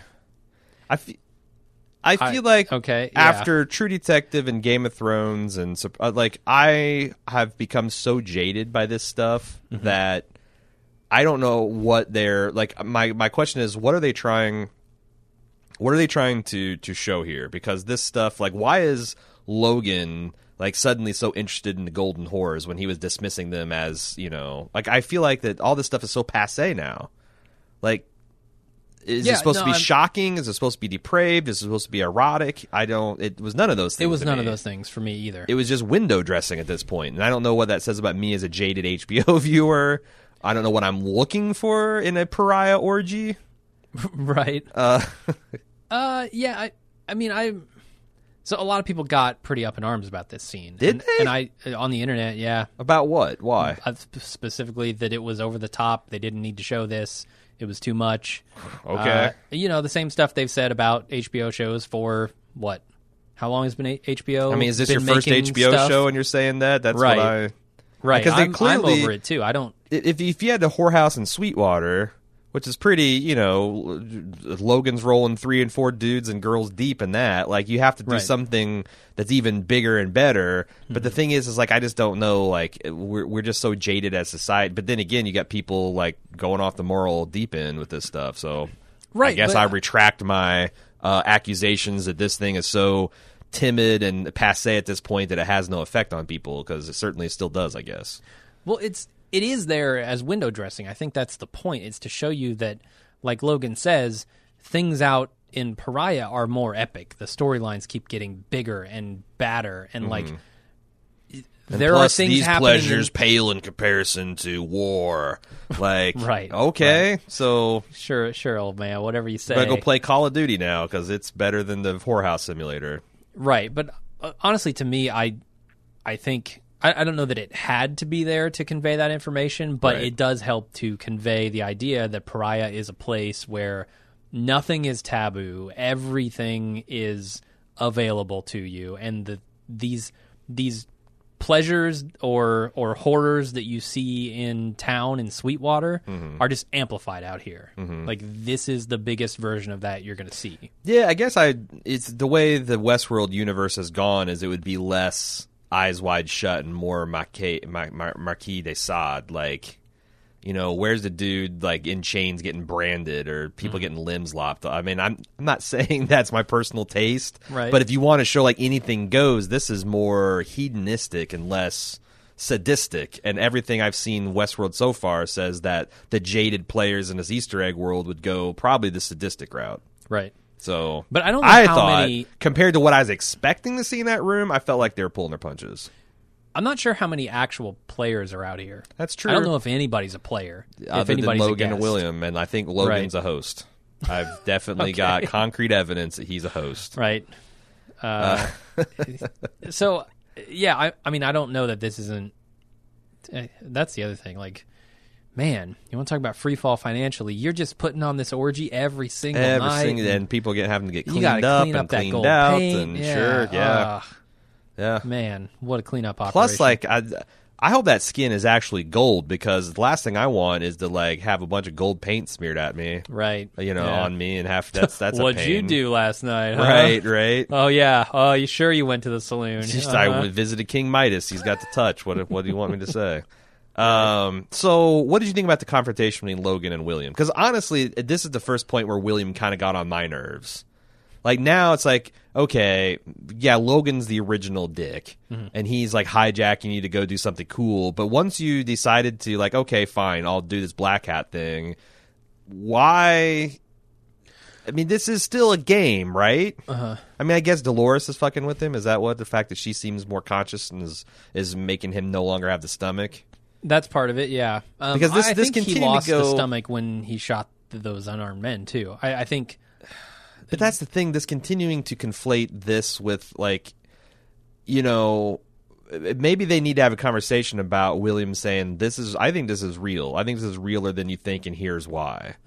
Whereas they just seem to, like, be still having this fight about, like, well, you're not playing the game the way I want to play it, so that makes you evil. Which Well, he is tries patently to bring false. it up with Logan. He How? does a couple times. He's like, "Don't say that around her. Like, don't talk about her like that, or something But like he's that." using Where- he's honestly, I would be on Logan's side because I'm like, really, you're anthropomorphizing this fucking robot? Well, I think There's he no- says something in this episode that She specifically seems points different. to like, yeah, and then Logan says, yeah. well, of course she seems different. That's what she's programmed to make you feel special. Hello. Right, and that's the thing that William's so annoyed with is that he's just dismissing it. He's not taking it seriously at all. And Yeah, I don't know what I'm wanting to see, but like I can see why you'd be angry at William because it is his first time in here, and maybe like he doesn't understand the tricks as well as Logan Right. does. Yeah. But from a viewer perspective, like, Which I guess we I would know like to there- see it's a not a scene. trick. Maybe that would blow it up, but like a scene where he's like, "I'm gonna have a conversation with Dolores. You watch." And like, hey, Dolores, what do you think about the real world? And like, is this your, you know, I don't know. I don't know what I want to see here. It's just, except I'm bored with like, if this is continuing to argue within the context of a video game, then it's super dumb to talk about what is and isn't moral or good or bad. And the fact that like him and Logan are not able to even have a conversation about this like rational adults is annoying. right. So, I immediately recognized this song which song? that they're playing in this brothel. Oh shit, I didn't. It's Nine Inch Nails. Oh, wait, which one? Something I Can Never Have, which I don't know. I can't remember the lyrics off the top of my head, but I was Right. like, man, that sounds familiar. Oh, yeah. Nine Inch Nails. I don't know what they're trying to say with that song. Probably just about as much as they tried to say with Black Hole Sun. But, It's more thematic in flavor. yeah. What cool. what did you think about? Do we want to talk about more about the William and Logan showdown? Because I feel like Logan just handed William his ass there. Well, he Whether proved William that he was the kind of guy he thought he was, right? Yes. That he would be mostly harmless or Yes. entirely harmless. Yes. But then I think William defies that later on in choosing not to help Logan out. In the video game situation.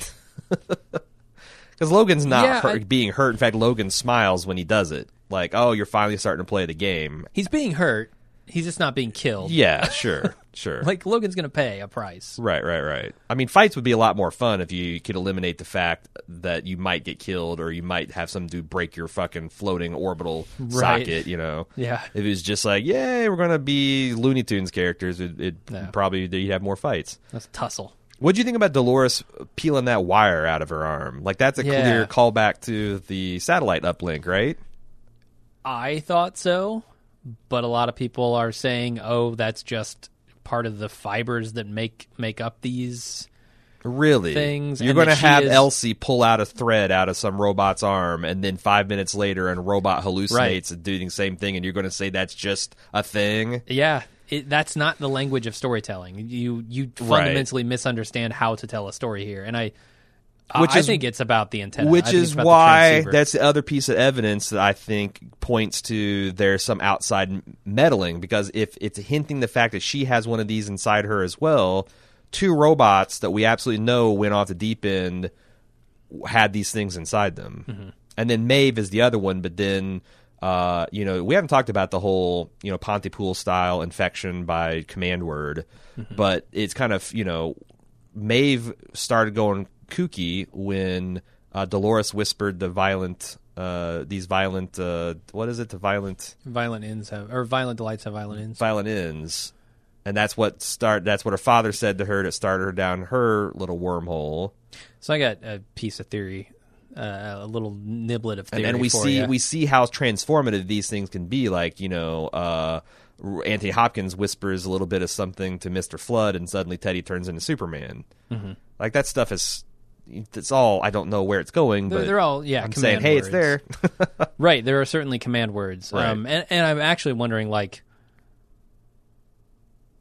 when William turns around and shouts Dolores run, if that's not some kind of command word that she's rebelling against in that moment that causes her to, whip out the pistol and murder some fools.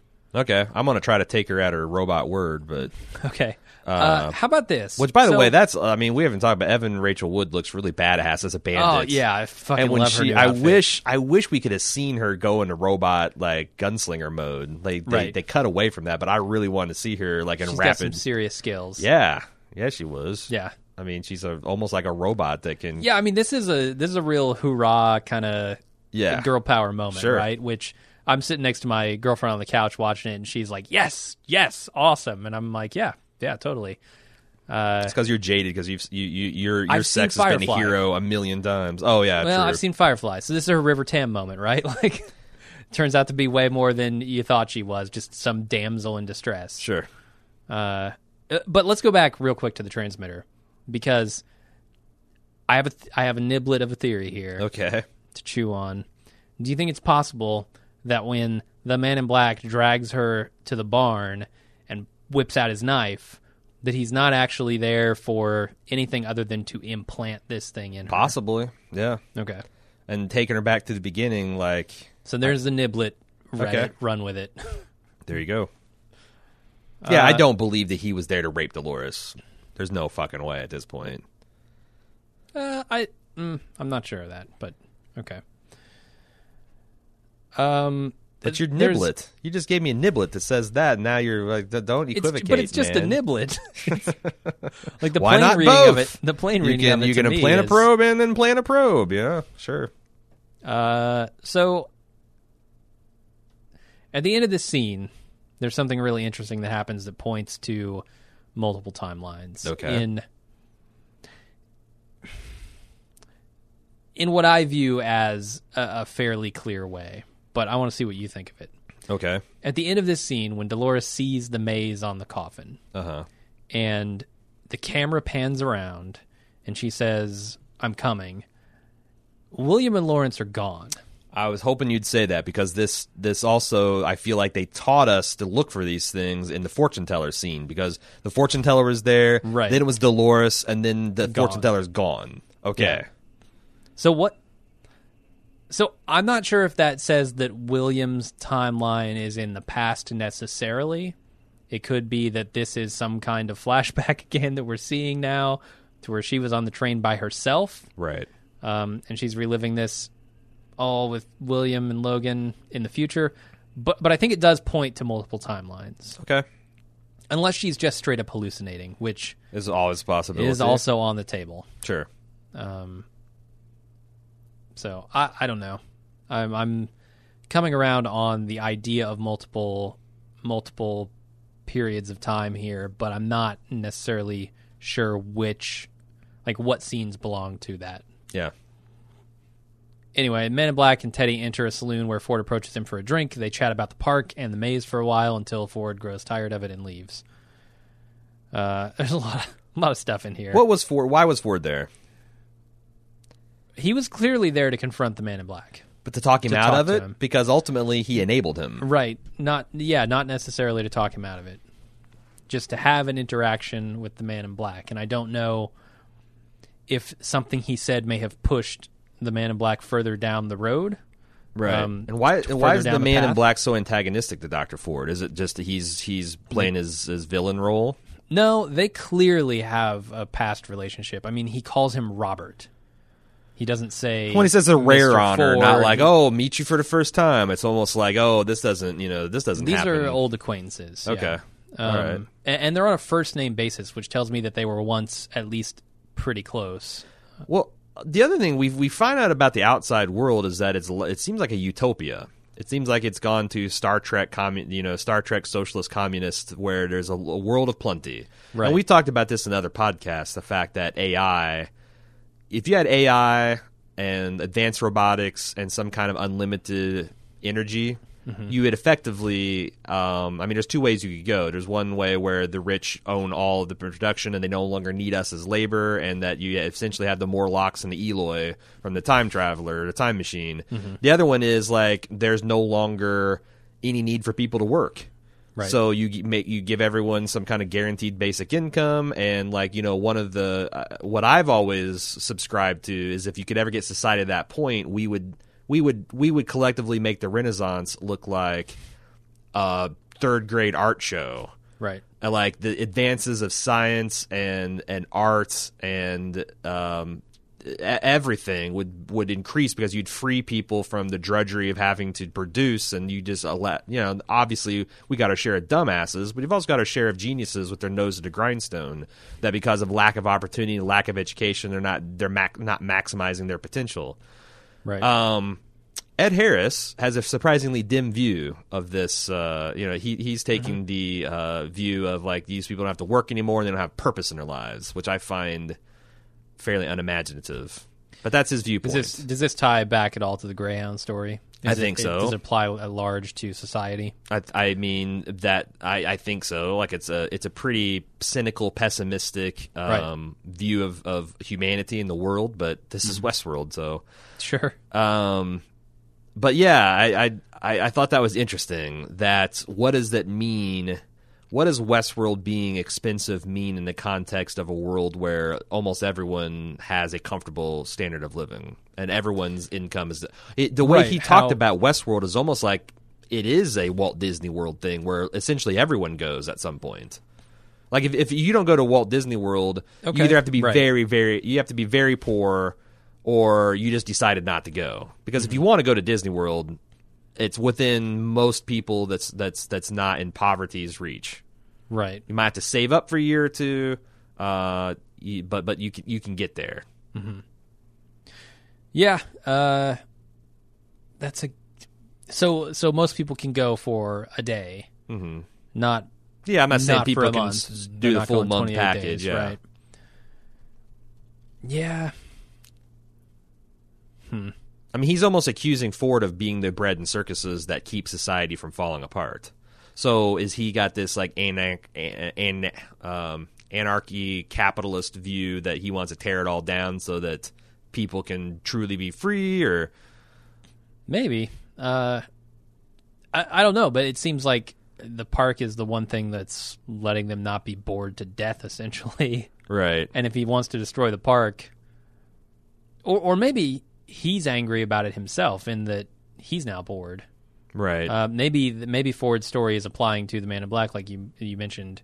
Yeah, that he thinks that there's something deeper that the creator wanted to express. He also rejects because Ford's like, well, just ask. And he's like, no, not you. The other guy who died. I want to know about his story. Right. And then I also love the part where he threatens Dr. Ford and Teddy goes into like fucking shut that shit down mode. Yeah, it's the Good Samaritan clause kicking in. Oh, I think it's even stronger than that. It's like don't fuck with Dr. Ford clause. Like I don't know that everybody gets that. I mean, I don't know. I just thought the it was one thing we do super know badass. exists is the Good Samaritan clause. Yeah, true. So I'm going to chalk it up to reflex. that. Yeah, Okay. it's possible that it's more, and we do know that Ford has direct command over these things. But Right. yeah, for my money, it was Good Samaritan. Okay. Now, so But it seemed like the tenor of the conversation turned when he brought up Albert. And that like maybe he was trying to block him, but he's like, "Oh, you're Albert? going Arnold. Fuck. Okay. Yeah, Arnold. Oh, you're going down the Arnold Trail. Well, then okay, best of luck, dude." Right. Which makes me think because you go back also to the little girl saying, "This is not for you." Like again, I feel like this is something that Arnold made for the robots, not for the people. right. And maybe that's what he's going to find out at the center of the maze. He's going to be that greyhound that's caught the cat, and they're what now? Now what? This Yeah, he got me seems- no step closer to understanding myself or the world than Right. ever. Yeah, no, it's there's a lot of interesting conversation here. Yeah, And then I wonder, is this a command word at the end when he says, "We must look back and smile at perils past, mustn't we?" He taps Teddy on the shoulder, and Teddy immediately shoots his whiskey and says, "Let's go." I did definitely agree that was like ignore the fact that you're low on blood. Right, get on with your mission. Right. So he's actively Although if pushing they're this real mission flesh forward. and blood bodies, what does that even mean? Right. So How can you just ignore being low on blood? I mean, there's a lot of things that we could probably ignore if we could. You know, the body does a lot of things to try to save you that if you just, you know, we talked about, like, if you want to use 100% of your strength or if you had complete control over your endocrine system, you could probably overcome a lot more than we do as Right. far as shock and stuff. It's just, you know, we didn't evolve to have a benefit from doing so. Yeah, so I don't know what Ford's game is here, but he's clearly playing one, and Also, he's pushing him along the path. how is Teddy so instrumental in getting to Wyatt when it seems like we're at cross purposes? I don't know. There's something about what Dr. Ford programmed Teddy to believe about Wyatt and the fact that he's key to getting Wyatt. But like just any old guest could go on the Wyatt quest, it seemed like, because the one woman that we saw and another guy, they were on that quest and you know, they got it didn't work out for them. They ended up running. Right. We haven't found out what happened to that woman, but I don't know. It's kind of weird that there's some kind of dichotomy to Teddy's relationship to Wyatt. There's a lot of people. I'm not sure what you mean exactly. There's a lot of people saying you're going to track down Wyatt, and it turns out that he's going to be not Alfred, Arnold. Arnold? He's Yeah. going to be Arnold. Sure. He's going to be this old guy who's been Could living be. out in the desert for 34 years. Yeah. Maybe so. Maybe so. Anyway, Felix tries to fix the bird again, and he succeeds, but then it lands on a completely awake Maeve's finger, and she wants to chat. Wow. What the hell? I mean, I don't even know what to say about that scene, except for what you just did. Like, it's... How does she know his name? Has she been awake this whole time? To what end? Why does the bird land on her finger? Like, Right. what is it? What does any of this mean? What does she want to chat about? Yeah, why would Felix ever just not just be like, well, okay, hit the panic button and have Stubb and his goons come in to hose her down? Like, Right. yeah, how is this going to advance the plot? Do you have any theories? Do you have anything? I mean, Maeve is also on a similar quest of self-discovery here, so I mean, this is quite obviously part of it. It's just she seems to have gotten outside the world in a way that no one else on the show has. So she might be there for that purpose, to show where the seams are, I guess, between the world and Westworld. Yeah. I just hope they have a good explanation for why Felix doesn't just, like... Yeah. I don't know. Like, Elsie blackmailed the one guy with the fact that he's been a spooge factory. Like, could a robot blackmail a human with the fact that you've been playing around with a bird? I suppose so. You know, I don't know. You should just tell her to rest in deep and dreamless slumber. Right. Game over. Yeah. Yeah. Oh, well, I'm putting you in sleep mode. So good theory, Maeve. I'm very curious to see how this doesn't just fizzle, because it feels like it should fizzle. God damn it. Yeah. You know what else should fizzle? What? People writing articles about how Westworld is like a video game. I can't, like, every single week there are 15 new articles on 15 of these big websites that are like, everything you need to know about Westworld is informed by video games. Well, and to I'm be like, fair, no fucking shit, dipshits. Like, we've been on this trail since day one, since the preview came out 3 years ago. Okay, it's Jesus funny that you're having this Christ. reaction, because, like, I'm sure there's, like, 60 Westworld podcasts, and probably 30 of them have talked about, like, just like us, their experience with video games and how it ties into Westworld. But, like, if someone puts in a print article, it's, like, beyond the fucking pale. But it's it's all the time. Every single article I see is about Westworld comparisons to video games. We were doing that before it was cool. We were doing that before anyone knew there was going to be a Westworld series. It's like, what? Yeah, like how, man, I've had so many conversations about this type of thing. Oh, okay. I mean, Westworld isn't a new concept. Video games Sure. are not a new concept. Yes, all the same principles apply. Get over it. Hey, everybody. Before we get to feedback, I want to tell you how you can support Bald Move, because we're independent podcasters. The bulk of our revenue, you'll notice we don't have a lot of ads. It's all generated by our club. If you go to club.baldmove.com, you can find out how you can support Bald Move and get some special features. The one I want to talk about this week is we do these first-run Bald movies, where we go see a movie the night before its official release, and we have a podcast out that night, so it's ready for your enjoyment on the weekend. And we have a free version of the podcast that is spoiler-free, and it gives us our general opinions, but we also do deep dives in the spoiler section, which is for club members only. And this week we're seeing Doctor Strange. Next week, Arrival, which seems like a pretty more of a solid hard science fiction story about aliens and being on the Earth. And it stars Amy Adams and Jeremy Renner. So it's, again, not an Independence Day type of science fiction. It's more of a hard sci-fi. We'll have spoiler reviews of both of those for club members. We also have ad-free feeds for the club members, so you don't have to hear us giving his pitch. We got weekly shows with Q&A and just us talking about random topics called Lunch with Jim and Aaron, and evening shows, versions of that with cocktails. Or On the Rocks is what we call that one, right? Mm-hmm. I get our own shows confused. And just other bonus audio and video episodes. You can watch us record the episodes live, so if you're sitting at work bored, you could have already been listening to this podcast, or at least watching it be recorded. All that stuff at club.baldmove.com. I encourage you guys to check that out and see if you can help us out. Thanks.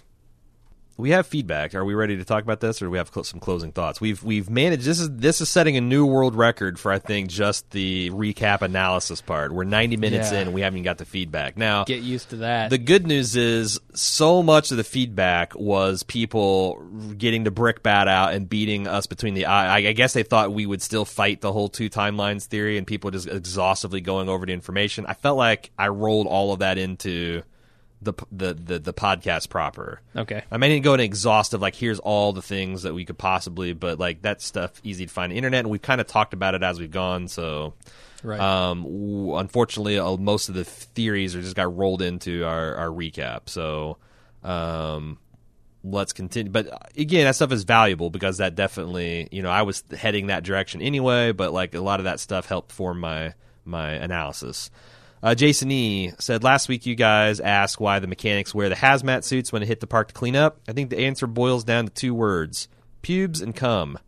Can you even imagine what it must like to apply for your dream job at Westworld, only to find out that your entry-level position involves scooping out the buckets of jizz that must be shot into every orifice imaginable on a daily basis? Oh, and when you're done with that, make sure you get all the pubes too. There's no way that they keep those new mechanics around unless hazmat suits are part of the company-provided uniform. Westworld Local Number 7 Mechanics Union probably got the no-spunk contact clause worked into the first collective bargaining agreement, especially since the terms and conditions state the park gets to keep all the biological matter for some mysterious purpose down the road. This guy's really got a genitalia and reproductive hang-up. No mention of vomit. No mention of Well, that's the thing. other gory, You work for a department store, you work for a gas station. It's a given that you're going to clean up shit, piss, and vomit. Right. It's a given, and if you don't, if you balk at doing it, you're probably getting your walking papers. I myself would probably draw the line at like blood or jizz. Like I go into some restroom and some dude has painted the walls white. I'm going to be like, you can fire me if you want, but the Department of Labor going to hear about it. This is some repugnant shit, man. Come on. We're talking about a future with VR tanks and lifelike robots. You can't get some bot to clean that up for you? That's another... What the fuck? Why are they so dependent on human labor to do this? That's a very good point. And they clearly have hosts waiting to greet the guest as they come into the park. I think what you're getting at is Felix is a host. And Stubbs, and Elsie, and Bernard, and Ford, and Teresa. Let's throw them all in there. So there's the tension in the show between what seems stupid, but it's just part of the universe, right, and what is actually intentional things we're supposed to pick up on, and are there's plot holes and things that they're hoping we don't notice. And I point out absurdities for fun. But obviously, it's part of the show. But I don't know exactly. I don't think those lines are as clean and as bright as they want them to be. You're right. Because I eventually put the kibosh on the Simunition, but that shit was still raging in the mailbag when I put the kibosh on it. Right. So and then people getting the scenery getting shot up and all that stuff, and now we got the guys focusing on the biohazard suits. There's creaks in the seams of this. You've got a cum bot that just goes up and does nothing but cleans up the cum. Right. You got a shit bot. He goes in, cleans up the shit. But you got to do. I mean, you have to do, because he also goes on to point out that since we know these bots can get infections, that's scary. Since you're recycling bots, and you've got different sexually transmitted disease. Now, Ford did say they've mastered all disease, right? Right. So maybe your detox decompression at Delos is having the super antibiotic administered to your genitals so that whatever exotic disease that you've got goes away. Right. Or maybe part of the android's blood is just it's just all Z-Pack.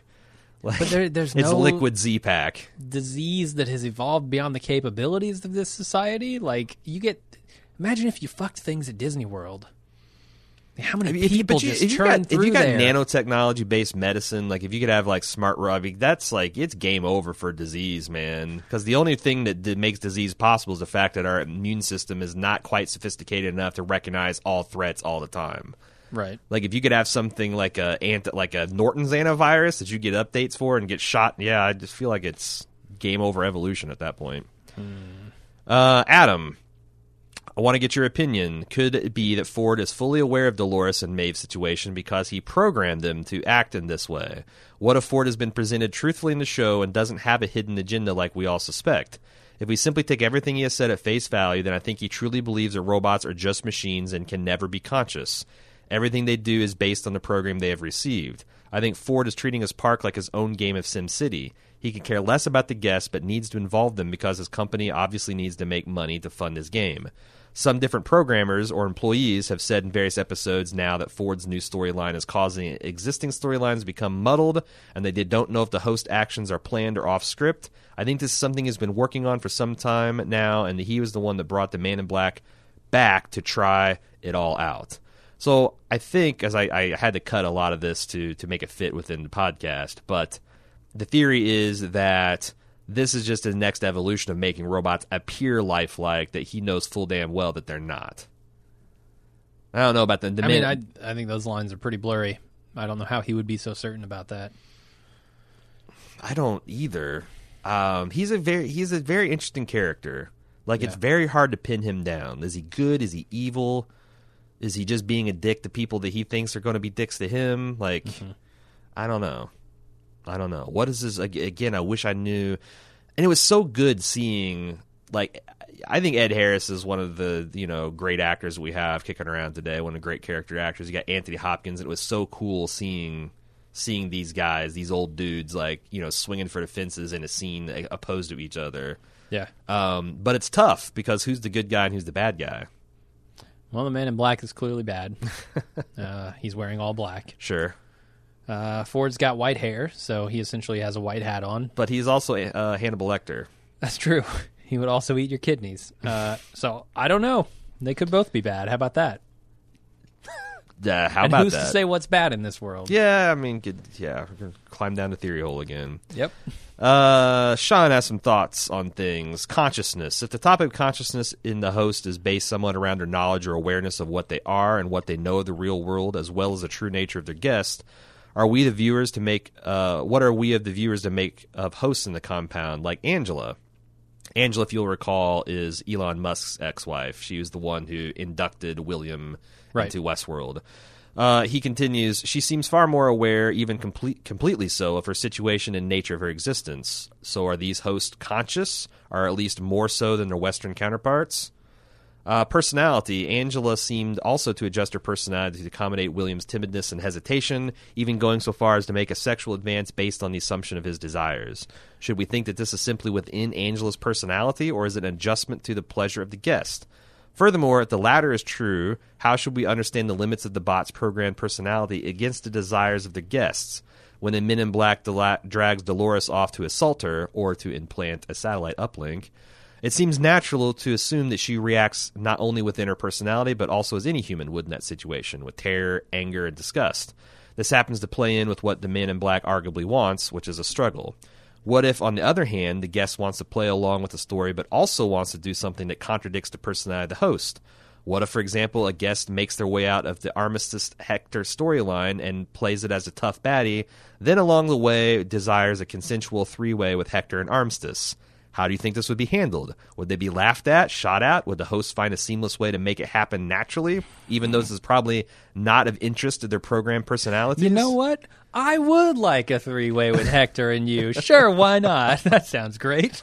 Well, I wonder if, not seamless. If they tried to do that, if the robots would be like, oh, initiate drinking game routine. This is, we'll just get the characters drunk enough that they would do I mean, I know that's not authentic consent, but if that would work out into the game world, or whether the hosts would pick up on their flirting and just naturally start yeah, so I think as long as it doesn't violate one of their primary drives, whatever they called them, I imagine they would be amenable to most things. Now, maybe their drive is to do this bank heist, and that's just not in the cards, and you just can't make it happen. Right. But even Dolores, she's the quote-unquote good girl. And I feel like that, as many people that has expressed a desire to rape her in the show, there'd probably be those many people that would like to, the quote-unquote challenge of just wooing her. That's that's a memorable experience too. You got this girl who, is in love with this Teddy guy, and then somehow you win her affections and you win her to her side in some kind of authentic quote-unquote way. Right. Just instead of taking it by force. And there's all kind of continuum in between there. I don't know. Would it be interesting to see some stuff where they explore that? Because we've so far seen whores, and we've that are there and willing to be used, and we've seen people be raped. I've never seen Everybody seems to have a role. I guess William and Dolores, except for the wild card of Dolores, is that she's conscious. Right. And she needs him in some way, and that he also is attracted to her on some level. But that, I guess, is the closest you could get to, because both of those people were opposed to getting a romantic connection, and now they've gradually, and I'm using the term people to describe Dolores, but they're both kind of moved to a point where they're having some kind of romantic connection. Or is she just using him? No, I don't think she's just using him. But I don't know. I also think it's interesting that this guy who took it for granted that having sex with a robot is cheating on his potential spouse is just now going to do it. Well, I mean, that took a long time to get there, right? A couple days. If I was Logan's sister, I don't know if I would be look, I wouldn't be pissed if you had sex with a robot, but since you think it's cheating, I'm kind of pissed. Right. But what I'm saying is, it's not totally out of the blue. They're in dire circumstances. They have been venturing together. Those connections are made. Dire circumstances. If I'm Logan's sister, I'm in the video game, you were threatened in the video game. Fuck Logan's wife, fiance, whatever it is. She doesn't factor into the equation that's happening right now, other than to say that she is a pressure on him not to hook up with Dolores. Now, there are pressures outside of that are telling him to hook up with Dolores, right?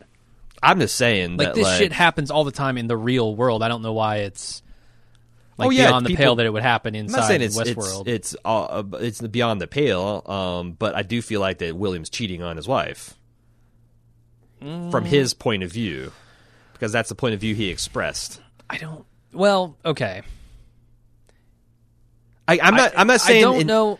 I'm not saying that there is an empirical definition of cheating that works when you throw unconscious robots into it. But I do think that if a couple decides that, hey, if you go and have sex with a robot, that's not cool. Right. Or if you yourself decide it's not cool to have sex, I would feel guilty, and then you rationalize in your head, to me, you've cheated. What about this? His wife doesn't give a shit. She's obviously been in this park and fucked a couple of cowboys, according to Logan. What if William just changes his mind? Well, I mean, I do think that decides it's not cheating. That's the power that all people of free will have, that they can change their mind. But it's awfully, did he have a change of heart, or is he just horny? I mean, that's the thing where you open yourself up to accusation when you're talking about time frames of a few days. Like, did you have an authentic conversion to the idea that having sex with robots is harmless, or did you just get horny for Dolores and have feelings for her? Right. Sure, that's the question. Ultimately, I don't give a shit about any of this. I don't think it's relevant to the plot necessarily. That's stuff I like to think about. So there you go. I just made it relevant to this podcast. Well, I think his discussion was also along the lines of, like, where's the line between, bots and consciousness? And I think a lot of that has to do with the free will, the idea that, like, maybe they have a drive that wasn't programmed into them. I would certainly say that Dolores qualifies under that. Sure. Unless this whereas is just, Teddy does not. This is just some Arnold hanky-panky. Like, is this an authentic drive she's having, or is this programming that's been dormant? I mean, it's a drive that we are at least unsure that she has been programmed with. Maybe we haven't seen her programmed. Maybe with. the Greyhound is we, the viewer. We are chasing down these things that, and when we finally get bored. the answer, we're going to well, now what? Right.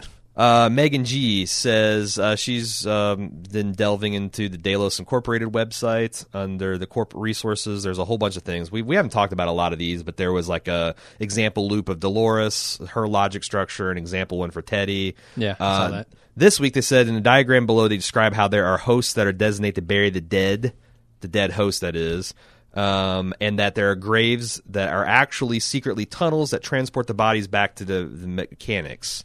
But they don't have a cum bot or a shit bot that cleans up the cum and shit. But that's the thing. Like, this logic. So that's what we said. Like, why don't you have host burying host? And they actually had the one in this PowerPoint. It's one step further, and that they bury them in specially marked graves. They have some kind of conveyor belt system that then takes them back into this loop, and then they get cleaned up and put back into service. Okay, right, easy peasy. What the hell's up with the moon suit? Like, my question is even bigger and brighter. Why, if you have hosts doing this, the hosts don't worry about getting infected and getting covered with cum and blood and all that other stuff. So just why are you? And I do think that they can coordinate through the control room to probably not affect the guest experience somehow. I guess if they can do this in the middle of Sweetwater, right. If they can coordinate humans to go in, they can coordinate hosts to go like, in. In no circumstances does it ever seem like the hosts could do an inferior job to the technicians. Right. And why you would have technicians not like, I don't get it. I don't get it. It's like they're having, and unless these flashbacks to the men in Haz suits are more for when something really serious has gone wrong. Okay.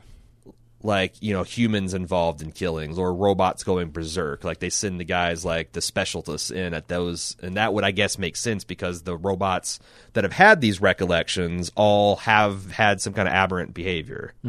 But unless they make that clear, I'm still very confused about the protocols of dealing with dead hosts. Michael C. says, as soon as you guys started talking about robo-racing last week in the most recent Westworld review, I had to respond. I'm not sure if it's started yet, but there's an autonomous racing series in development. Below are a few articles on the cars and racing. They will be using real-time algorithms and AI technology. If you want to know more about this, I did not know because I think this is super cool. And I feel a little bit of Dr. Ford here, and that I envisioned something, and now it's real. Like, I know there wasn't a cause and effect there, but you can't talk me out of it. It's FIAFormulaE.com, all one word. I got something super cool for you that was mentioned in the forums. Hit me. The DRL. Do you know what that stands for? The Droid Racing League. Drone Racing I knew League. about that. So yeah. they've got the flying drones, Sure. which It's much cool. cooler. Much cooler. It is cool, but it's not the fact that humans are remote controlling it. Right. is- I don't like that. Yeah. Yeah, like I want. I mean, no, that's cool, but it's different than. Right. It's the difference between like hockey, or it's the difference between playing soccer and foosball, right? Okay. Like, just because there's foosball in the world doesn't mean that soccer is irrelevant, and vice versa. Right. So I want. It's a test of human skill, not of drone, I want to see drone intelligence. I want to see AI skill. Yeah. Right. And I would like to see the maneuvers those AI could really pull off. Sure. it Yeah, would be if you eliminate sick. human reflexes, you're going to Yeah. see some crazy ass flying. It's probably going to be really boring flying. Right. It'll be honestly. straight lines. Yeah. It'll be no crashes. But the fact that the it'll other be- robots are there too, like I do, and think. actively trying to get an edge on the other robots. And So, there like, are and they're, adapting to how they're flying. And they're much faster than human reaction times. But just from like my experience of flying RC helicopters, there are millisecond delays in servo reactions and stuff like that too. So, like, if you can, if you have a robot that has twice as good of reflexes as the next one, then yeah. I still think maybe I'm just a giant nerd, but I think that sounds cool. Lindsay S said, "I believe the host possessed the most important components to undergo evolution." We talked about evolution a little bit. Lindsay actually has a PhD in genetic evolution or What? evolutionary biology. I'm telling you, we're getting some. How I at some point I feel like an obligation to read some of these because like I can't, like, you got a PhD in evolutionary biology and you're talking about evolution, like, Right. I gotta talk about it, right? Yeah, and any speculation or information we have is going to Right. be infantile Right. in comparison. And I had to cut out like 2 pages of background information that I think is important to this conversation that we don't have time to read. Right. But I'm going to read as much as I can. We wondered whether the evolution or the Westworld host would satisfy like the requirements of like evolution, because we had what we called unnatural selection or Right. human directed selection versus natural selection. Yeah. Lindsay says evolution requires that you have variation, that variation should be heritable, and 3, that variation should lead to fitness differences relative to the population around it. I will argue that we know that the Westworld robot scenarios has met at least the first 2 conditions, and probably eventually the third as well. 1 variation is the fuel in which evolution acts. A population with no variation will never evolve because there's nothing you can select for. Right. In the biological population, this variation comes in the form of alleles, and with the host, it comes in the form of underlying code. This is why when Bernard confronts Ford and tells him there's a mistake in his code, Ford says he needs to allow him this. He says that evolution requires mistakes, i.e. variations. He also happens to mention that humans have thrown the yoke of evolution by natural selection. This leads us to understanding that Ford wants the robots to evolve, possibly for the sake of furthering human evolution, Right. which I'm not so sure about. But therefore, he has deliberately set up scenarios in which evolution can happen. 2, hereditability. Inheritability. I don't know how you say that. Yeah. I'm having the a bad ability for week. it to be passed on, right? Variations in biological traits are heritable through genes. Organisms reproduce either sexually or asexually and pass on these traits if they survive. Robots can never produce or reproduce, so how can they pass on their variations in code? I think that someone, probably Ford or Arnold, made it so that some of the variations can be passed from one host to another through auditory phrases. We've seen this happen with these violent delights have violent ends. This Right. is a demonstration of a heritability of the code variation. So she's saying, like we're saying in terms of this is infection, I guess you would say this is almost an impregnation Right. of a Yeah. of a package of genetic data inside these robots that are inheriting it. Fitness differences. The inherited variances in code should confer an advantage to these robots relative to the robots around them in order to stick around. This is admittedly the hardest one to demonstrate, but I'll argue that we've already seen it with Dolores. Dolores is undergoing questioning, and perhaps she would be decommissioned or reprogrammed if Bernard did not like what he saw. This is like saying that the trait that Dolores has would be eliminated from the gene pool if an agent of selection selected against it. However, her trait allowed her to connect with Bernard over the pain of losing a loved one. Bernard liked that, so he allowed the trait to persist. This trait goes back out into the host population and is able to be inherited by Maeve. It doesn't matter if Dolores' father was taken out of the gene pool for having the same trait. The same trait gave Dolores an advantage in her specific environment and gave her father a disadvantage in his. Fitness is always relative to the environment and population around you. It is like this with biological life as well. So, oh no, a doctorate in evolutionary biology says that the robots within Westworld have met at least 2, if not 3, of the requirements for heritability, which practically guarantees I'll have 5 PhDs in evolutionary biology calling bullshit on what she just said. And we will read exactly one of them, and the topic will be closed. I don't want the lawyer situation with Better Call Saul to happen again. You know what this means, though, of course. What? That Maeve is actually talking to that bird, and we're going to have that bird squawking up a storm to all of the other bots. Oh, can you imagine These bird? violent delights have violent ends, lands on your shoulder, the bluebird landing you, on your shoulder, and you're impregnates you. Yeah. Where's your jizz extracting robot in this scenario? We need a chat bird. You need to become sentient. So here's something for the worldwide audience that might feel left out of all the Discover Westworld.com hijinks. Go fuck. Oh no. Metal Monkey says, I live in Australia and watch Westworld through the only pay TV provider in the whole country, Foxtel, owned by Fox, which charges us far too much for what used to be ad-free TV and is now just as packed as FTA with crap, not to mention... FTA? Whoa. Okay. He goes off on a whole Australian rant about this shit, which seems pretty outrageous. FTA, Future Television Federal of Television of Australia. All right. My point here is that in Australia, if we try to go to DiscoverWestworld.com's website, fucking Foxtel hijacks the request from the Australia, and we go to their shitty site, which is all promotion and no content. Just thought it might be nice if you could mention for all your Aussie listeners that if you instead bookmark DiscoverWestworld.com/?ForceUS, you will not be redirected or hijacked by fucking stupid Foxtel's Aussie monopoly bullshit. This probably works for any other country that redirects a page to their own country's distribution platform as well. So, that rarely happens. Like, I can count on one hand the times I've went to go see something for the BBC or Canada, and I've been redirected and be like, what the fuck do you mean I can't watch this because my geographic settings are fucked? Yeah. Like, what the fuck do you mean? I guess that happens with infuriating regularity around the world. So if you went to DiscoverWestworld.com and got redirected to some regional bullshit, try /?ForceUS, all one word, and that's the command word. It's because they're going to put Westworld in Australia. I don't know if you people are aware of this, but Westworld takes place in Australia. Sure. They don't want you guys to know about it. Sure. It's going to happen. It's happening right now. It's all underneath your giant rock. It's all of the 87 floors are underneath. And when he says your giant rock, he means Australia. Yeah. The whole damn continent. Yeah. Zoe In. My boyfriend is an executive manager of a tech company. Is he an executive vice president? Is he the top of middle management? Who promoted him? Yeah. The guy's probably a dick. He once recounted something he read somewhere about how other management executives handled their new hire interviews. This guy, he told me, takes his interviews out to lunch. At the lunch, he stages a way for his or her guest's order to get messed up. Either it comes out too cold, chicken not fish, wrong sauce, whatever. When the order comes, he then observes how the potential hire handles the mistake. Will they send for the dish back, ask for a new one, or will they eat it without complaint? Those are the two most likely reactions with shades of personality in between. The point of the exercise is to put the person in a real-time, adverse situation and note how he or she makes the mildly challenging, uncomfortable decisions on the fly. I get the strong inclination that Logan has taken William on one of these long, elaborate promotional interviews.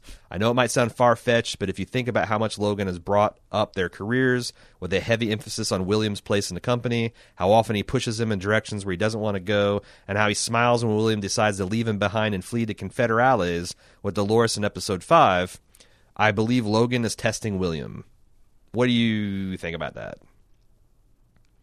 That's possible, yeah. Lines up roughly with Logan's behavior. Yeah, I don't know if I want to talk about more about interview stuff, but yeah, I think it's possible that he's testing him, and even probable. But I don't know to what end. Like, yeah. I guess this would be telling in the Ed Harris or the Man in Black is actual William 2 timeline theory that you took this milquetoast guy and through these experiences molded him into someone who would threaten to cut your nutsack off if you talk about his philanthropy, while he's on vacation. That's a lot of character growth. Sure, that's a long road, I think. Might even be worth the 2 timelines thing. If you wanted to explore that kind of, because that's the thing, like, it's out of the scope of most shows to show a person's natural evolution over their life, right? Like, you can have an extreme example of Breaking Bad, where some violent event comes from outside a person's life and forces them to change, all right? But just like showing a person like having something happen in early life develop 30 years later, it's hard to explore in its context of a television series. Right. But I guess if you have dueling timelines, you could do that. Carrie and Tim want to know, could the voice the robots are hearing from the laser satellite implant... could the voices the robots are hearing be from the satellite implant and not Arnold? So this is kind of like maybe what started me on my germ of an idea that these guys are receiving transmissions that... it seems like the robots are, or at least Dolores is increasingly hearing these voices coming from Arnold. Could it be that these are actually some rogue thing from outside the Westworld? And I feel like we've also kind of covered that. Do you have anything new to say? Not really, no. Kate B has some questions about how certain things are being portrayed on the show. First off, children. The creators of Grand Theft Auto series have said in interviews that a few times they added children and school buses to the game as random characters, but were so horrified by what happened in testing that the children and school buses were removed. To be honest, every time I see a child in the show, I cringe. I would love to hear you expand on this as either hosts or guests, as this seems like a not very family-friendly attraction. Are there there's only one child as far as I know. We saw creepy Anthony Hopkins. No. Kid. We saw that one the girl. black Yeah, family. yeah. Well, and also the black family had a little boy. Well, I think that they were. Said, I think they were guests. Yeah, no, I don't think yeah. they were hosts. Okay. You're talking about. I'm sorry. So yes, there's been several examples of children At least in two, the park, right? That are hosts. There's also we know children and families broadly in the park.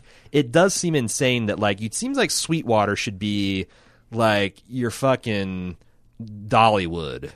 Like there is nothing offensive in Sweetwater. You go 5 miles down the road, you get to what we see as Sweetwater, which you got a whorehouse and a saloon, and people are rooting and tooting and shooting.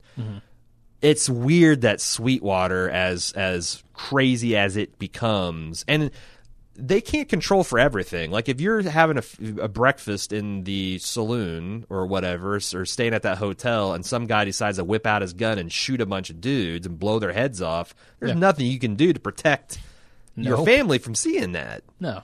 So, except don't bring him to Westworld in the first I'm kind of place. with Kate. Like I don't know that I would ever bring my 10-year-old to Westworld. Yeah, like, no, maybe when I'm he's with 16. you. I don't know why you would bring a fucking kid. The same way you wouldn't let a kid play GTA. Like, but the thing is there's no need for. I guess like GTA has an open world that's cool, aside from its crime storyline, and Westworld is that only more so. So like, why wouldn't you create more of a social space that's family friendly so that people can? Sure, you got to go take a stagecoach. It takes 15 minutes to get to the adult part of the park, right. But it's weird that they start off in like an NC-17 area of the park that then just gets scarier and more mature. Yeah, I guess they're limiting their market. Yeah. Artificially. Anyway. They could build a part of the park to be kid friendly. She also wants to talk about the quote unquote big units. There's so much talk about Whoa. Did Elsie write in? There's so much talk about models and society beauty standards and how it affects women and girls, but now in Westworld there are lots of naked hosts with massive endowments. She's actually talking about big units. You guys seem pretty liberal and sensitive. Do you think when the penises show that are so extremely large it causes men trouble? No, you laugh, but I know. Sure, yeah, no, that's fair. That's a fair question. Like, so I feel like society's come around to the fact that, like, you know, what the plight of the girl with the small busts, or if you've got you're chubby, or you know, or a flat bottom, you don't have, or like you don't meet the society's ideal of beauty. But for whatever reason, and this is one of the, I talked about this in our 20 million celebration downloads, that I do think there's a lot of like men's issues that arise from, feminism and whatnot. And part of it is like my heart goes out to dudes with like micro penises. Yeah, micro penis wouldn't be fun. Because like it's still this thing where society it's just you're just a butt of jokes. And like the implication is you can never satisfy a woman. Right. Now, that's not true. There's lots of ways you can satisfy a woman without having a penis at all, if you want. I'll put lesbians up there as evidence that can happen. Mm-hmm. But yet there's still this thing that like the guys that don't have, and not just like, I mean, that's weird things. Just like when you interview women and you ask them like, are you fat or not? Even women that meet society standards for fitness and beauty say that they're fat. Right. Most dudes with dead average penises would say they are on the small side because you go out in porn and every dude's got a 9 or 10 inch dong, and you go in Westworld and like, oh, look at this guy with a fucking giant banana cock. Yeah. I mean, I can't say anything other than it seems like a double standards and it seems like bullshit, and Jim is giggling like a schoolgirl. I can't help it, He's man. part of the problem. You say 9-inch dong, you say banana cock. I'm gonna giggle. It's like my father used to yell at me, but he would use these colorful metaphors, and I would be like struggling, like I can't laugh. I am a 7-year-old. I'm sorry. Yeah, I've never heard someone say that I'm going to your ass is grass and I will be the lawnmower. That's pretty fucking funny. I shouldn't laugh because I'm going to get a beating. But yep, you can get mowed. I mean, it's fucked up. What do you want me to say? It's bad. But the thing is, it's it's the same way like men victim of domestic abuse. It happens, but it's a joke. It's like male victims of, a teenage boy gets raped by his teacher because minors can't give consent, right? But it's like seen as a high five. I mean, it's very weird and bizarre to me. And I think there's a lot of reasons it's understandable and why there's a backlash against one and not the other. And I'm not like, oh my God, this is, but it is interesting, and it is bullshit. And I feel like in 30 years it'll be like, you go back and watch Westworld, it'll be just as embarrassing as watching like Porky's or Revenge of the Nerds is today. Like there's like really cringy shit in that. And 30 years from now, we'll probably be looking at that as some of the cringy shit. Yeah. So. I mean, there's also, the idea that everyone in Hollywood is kind of more beautiful than the average person anyway. Sure. And so when you're selecting the dongs, you're selecting the boobs. Right. You're gonna select for the big ones and the nice ones, the round ones. Like you're not gonna get the shriveled and the strange looking, like unless that's what you're going for specifically. Right. So right, like there's like to some extent, like Game of Thrones, they throw in an average body or two, but these robots are all human ideals of perfect bodies. Really? Did you see some of the cold storage stuff stuff happening? Okay. I'm not talking about like the axe chopper. I'm talking about okay, you got me. The love interests, But I mean, in Hollywood in general, right? They're selecting for beauty. They're selecting for these ideals that people have, and only in Hollywood can Anne Hathaway be the nerdy girl who gets transformed to a prince. Like, no, Anne Hathaway's gorgeous. Okay, right. Only Julia Roberts could be a $50 backstore whore that gets swept off her feet by Gene Gear. What's his name? Gene Gearhead. Jean Garret. I'm having a Richard Gere. Yeah. Thank you. I'm having a bad, even by my standards, week with this goddamn podcast. And that's not to say that that's not fucked up too. No, but, you're right. But it's kind of, that's what you get when you put dongs on a screen. Yes. You're going to get extra large dongs. You're going to get extra large breasts. You're going to get here's extra I'll put some bottoms. Everyone says how liberal Hollywood is, which is true. But there's a shit ton of people that are only liberal because that's how they grew up. They have not spent a goddamn minute actually thinking about what it means to be progressive and liberal. Sure, so you'll get a guy who Nolan Ryan. What the hell is going on with me? Nolan Bushnell. Jonathan Nolan. Christopher Nolan. God, which Nolan brother? You're making fun of a person with a mental illness right now. I just want you to know. I'm asking which Nolan brother. The one that works on the show. Okay, Jonathan. Yeah. Jonathan Nolan would probably tell you at length of why it's wrong to objectify women's bodies, and he throws in a small dick joke. Because has he really thought about the issue? Sure. Or is he just reflective like, oh yeah, that's like obviously the people I run with think that this is an important issue, so yeah. That's the thing. Like a lot of Hollywood, they're liberal, but they're like kind of airhead liberal, not like with any substance to it. They do point out that that is an especially large dong that Elsie is witnessing too. Sure. She seems to recognize But the do fact all that women, this is so that's the above thing. average. So all women got to have a 10-inch dong to be satisfied. I think most women would Well, probably she cringe. doesn't say, if they boy, saw I it. couldn't be satisfied by anything less than that. She's like, you have considerable skill, considerable talents, or whatever she says. Yeah, that's this yeah. special pleading. Sure. Anyway, Dylan A.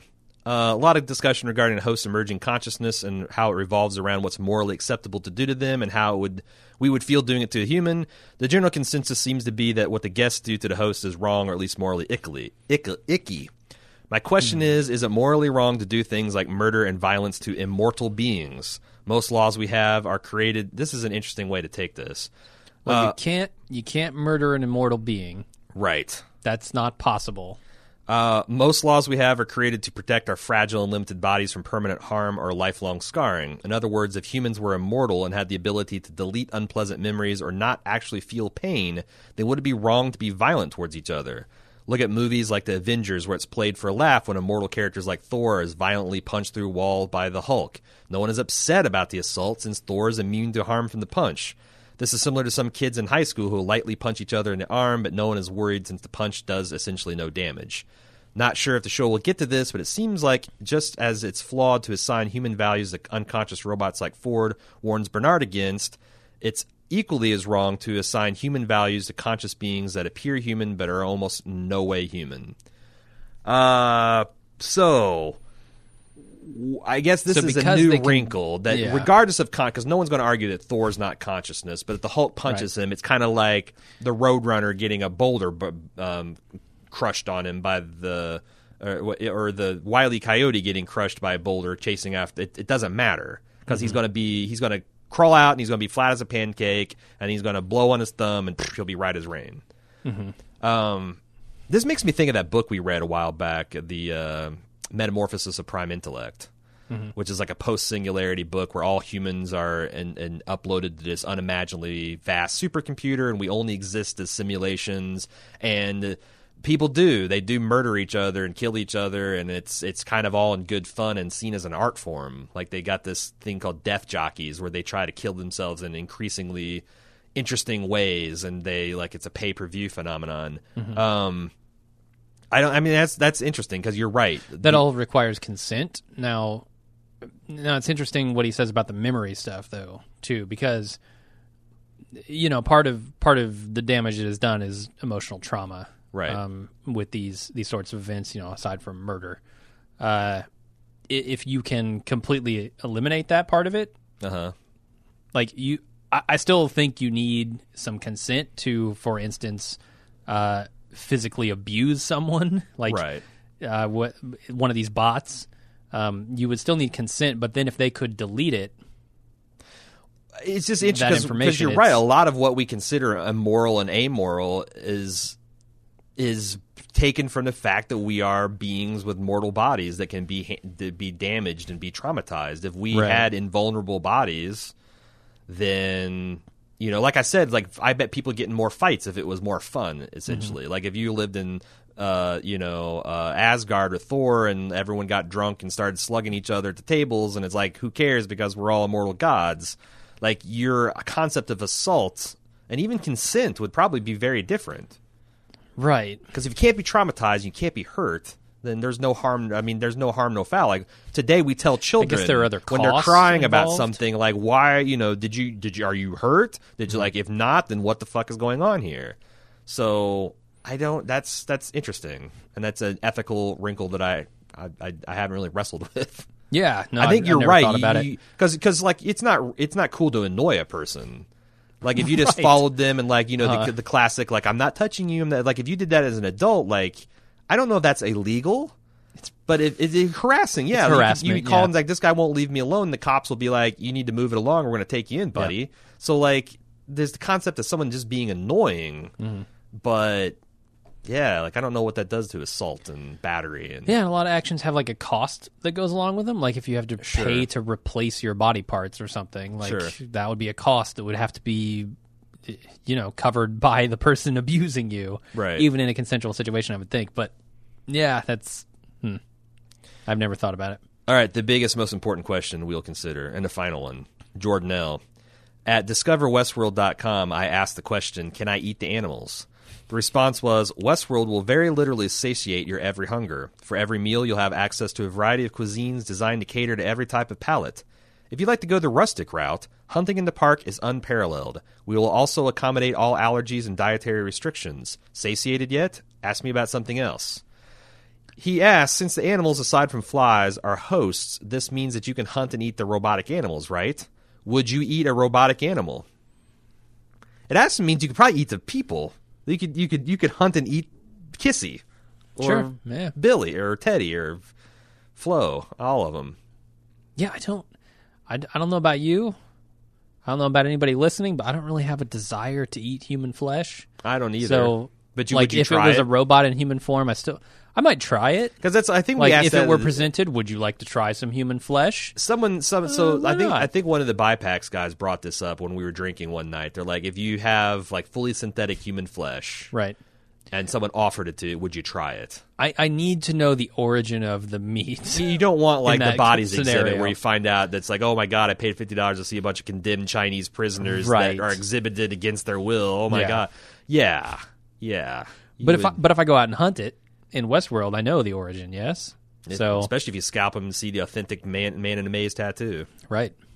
But I wouldn't. That's not an experience I would seek out if it were presented to me, and I could Right. verify the authenticity and origin of it. Maybe, yeah. But I don't know. And like- hunting like a horse or a rabbit or a fly, yeah, why not? I mean, I guess like some hunt, like there's people that like to hunt, and like Yeah. I guess it would be interesting. I wonder, man, it seems like you do gangbusters like doing lion and elephant hunts, like the Westworld. That's the Sure. thing. It's like Westworld always seems like a limiting concept, which is the original movie had a Right. lot of other worlds, and they haven't really hinted at that much for this. But I don't know. I'd probably eat a robotic animal, sure. Yeah. And where do you draw the limits? Do you eat robotic insects? Do you eat? No, I don't. I have do you noticed. eat I wouldn't eat something. cute-faced robotic animals like a cat. I would eat Mickey Mouse.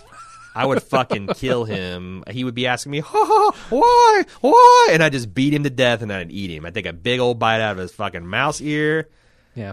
Eat his lips off. Right in front of Minnie. Right in front of Oh Minnie. man. Can I get that to happen? Again, this is too limiting. Can you make an android Mickey Mouse that I can beat to death and eat? That's what I need to get my jollies, Right. Dr. Ford. That's what you need to get my 40,000 a day. Yep. All right, we've got to that point in the podcast where I think it's time to hang it up. There's a couple I didn't get to because of time, and the fact, not just time. When I say time, it's like I needed more time to wrap my head around the things. Like there was two people who wrote us in about Native American, especially like Hopi culture, and how they have this concept, the man in the maze concept, that has this giant Wikipedia article, and there's like all this stuff, and like I didn't have time to wrap my head around the theory to present it in a way on the podcast.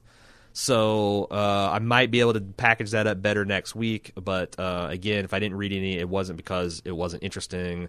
This goes for everyone's email. It's just all what did I have time to read, comprehend, and what we were discussed in the main topic. So if you'd like to run the Westworld Gauntlet, if you'd like to try to get to the middle of the maze, you can send in feedback to westworld@baldmove.com or our forums.baldmove.com. The conversations there are crazy.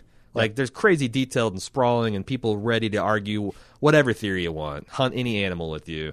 So you can always get an outlet there. That's it. Until next week. Yeah. We'll see you then. Right. Bye.